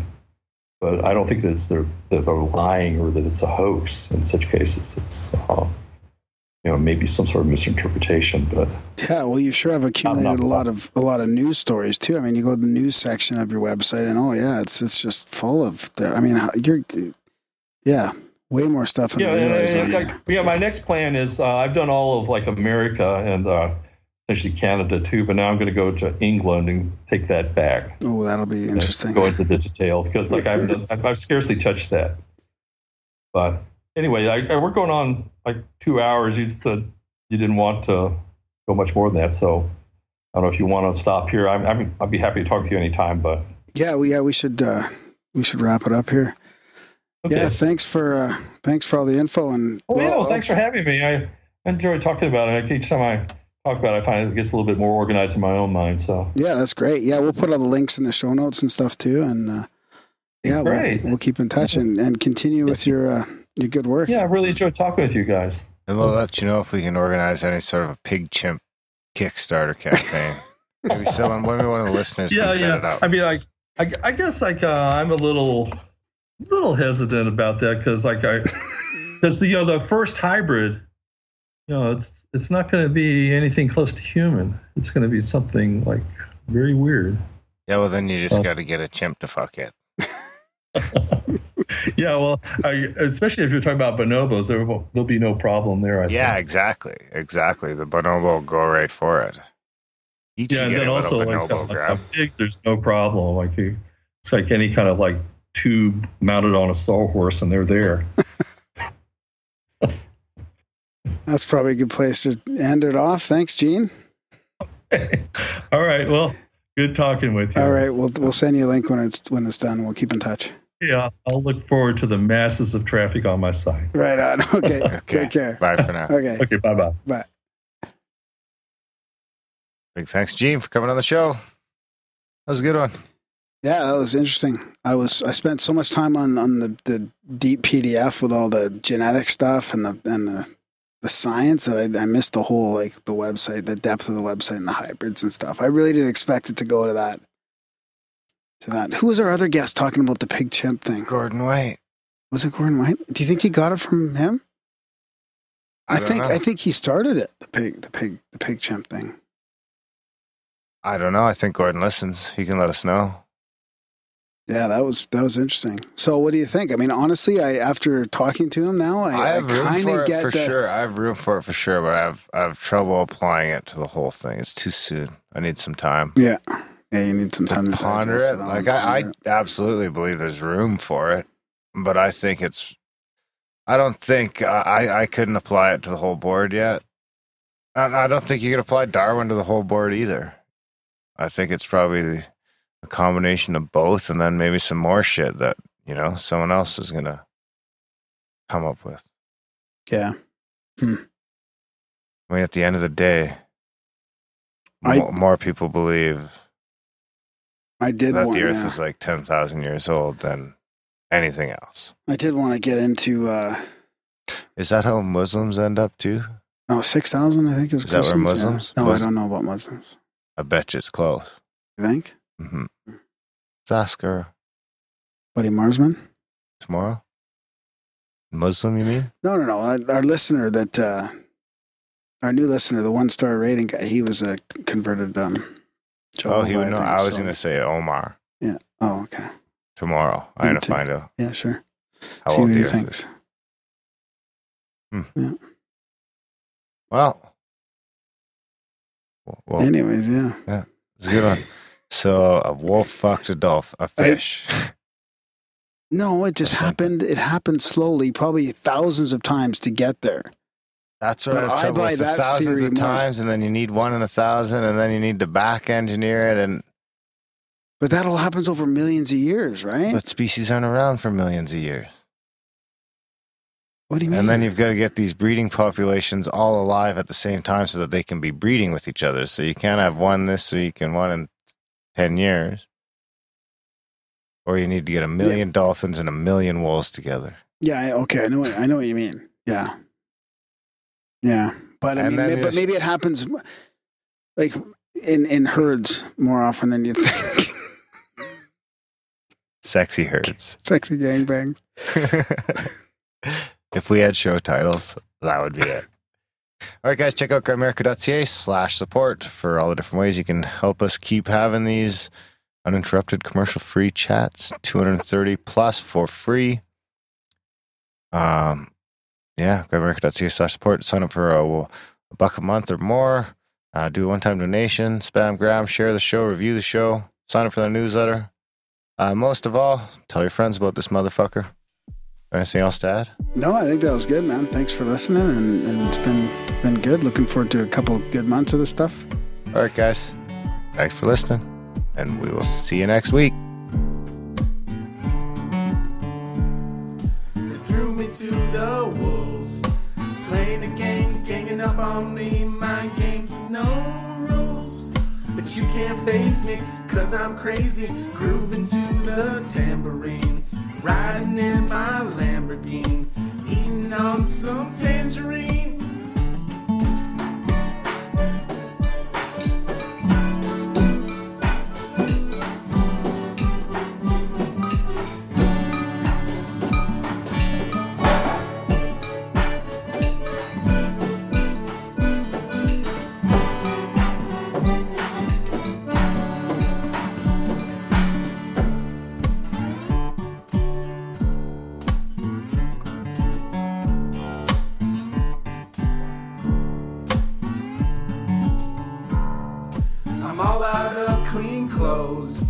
rubbing elbows with who knows, maybe some hobos.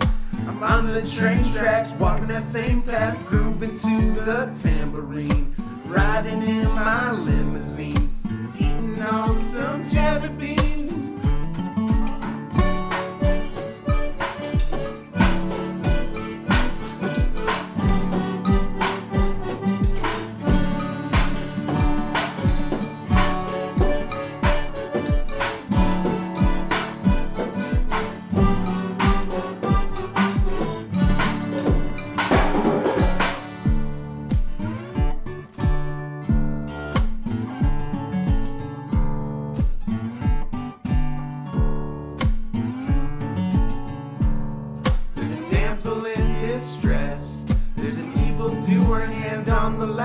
But I'm ever more clever. She says, save me. Well, alright, baby. Grooving to the tambourine, riding in my submarine, eating on some laser beams.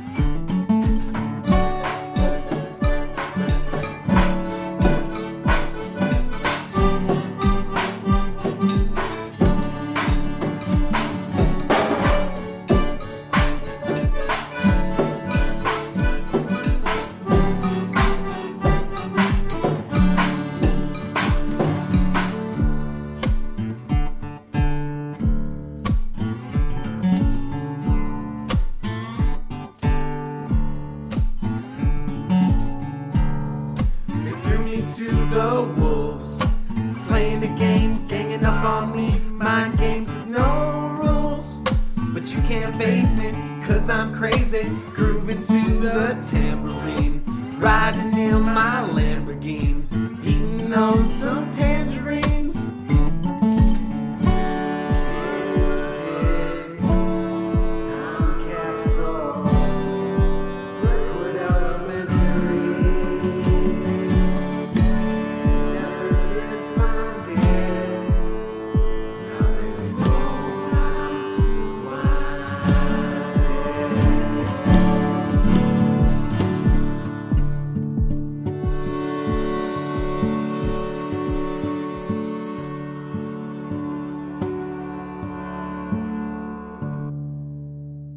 Blah blah, the blah blah, and blah blah, the blah blah, and blah blah, the blah blah, the blah blah, and blah blah, the blah blah, and blah blah, the blah blah, the blah blah, and blah blah, the blah blah, and blah blah, the blah blah, the blah blah, and blah blah, the blah blah, and blah blah, the blah blah, and blah blah, the blah blah, and blah blah, the blah blah, and blah blah, the blah blah, and blah blah, the blah blah, and blah blah, the blah blah, and blah blah, the Spam.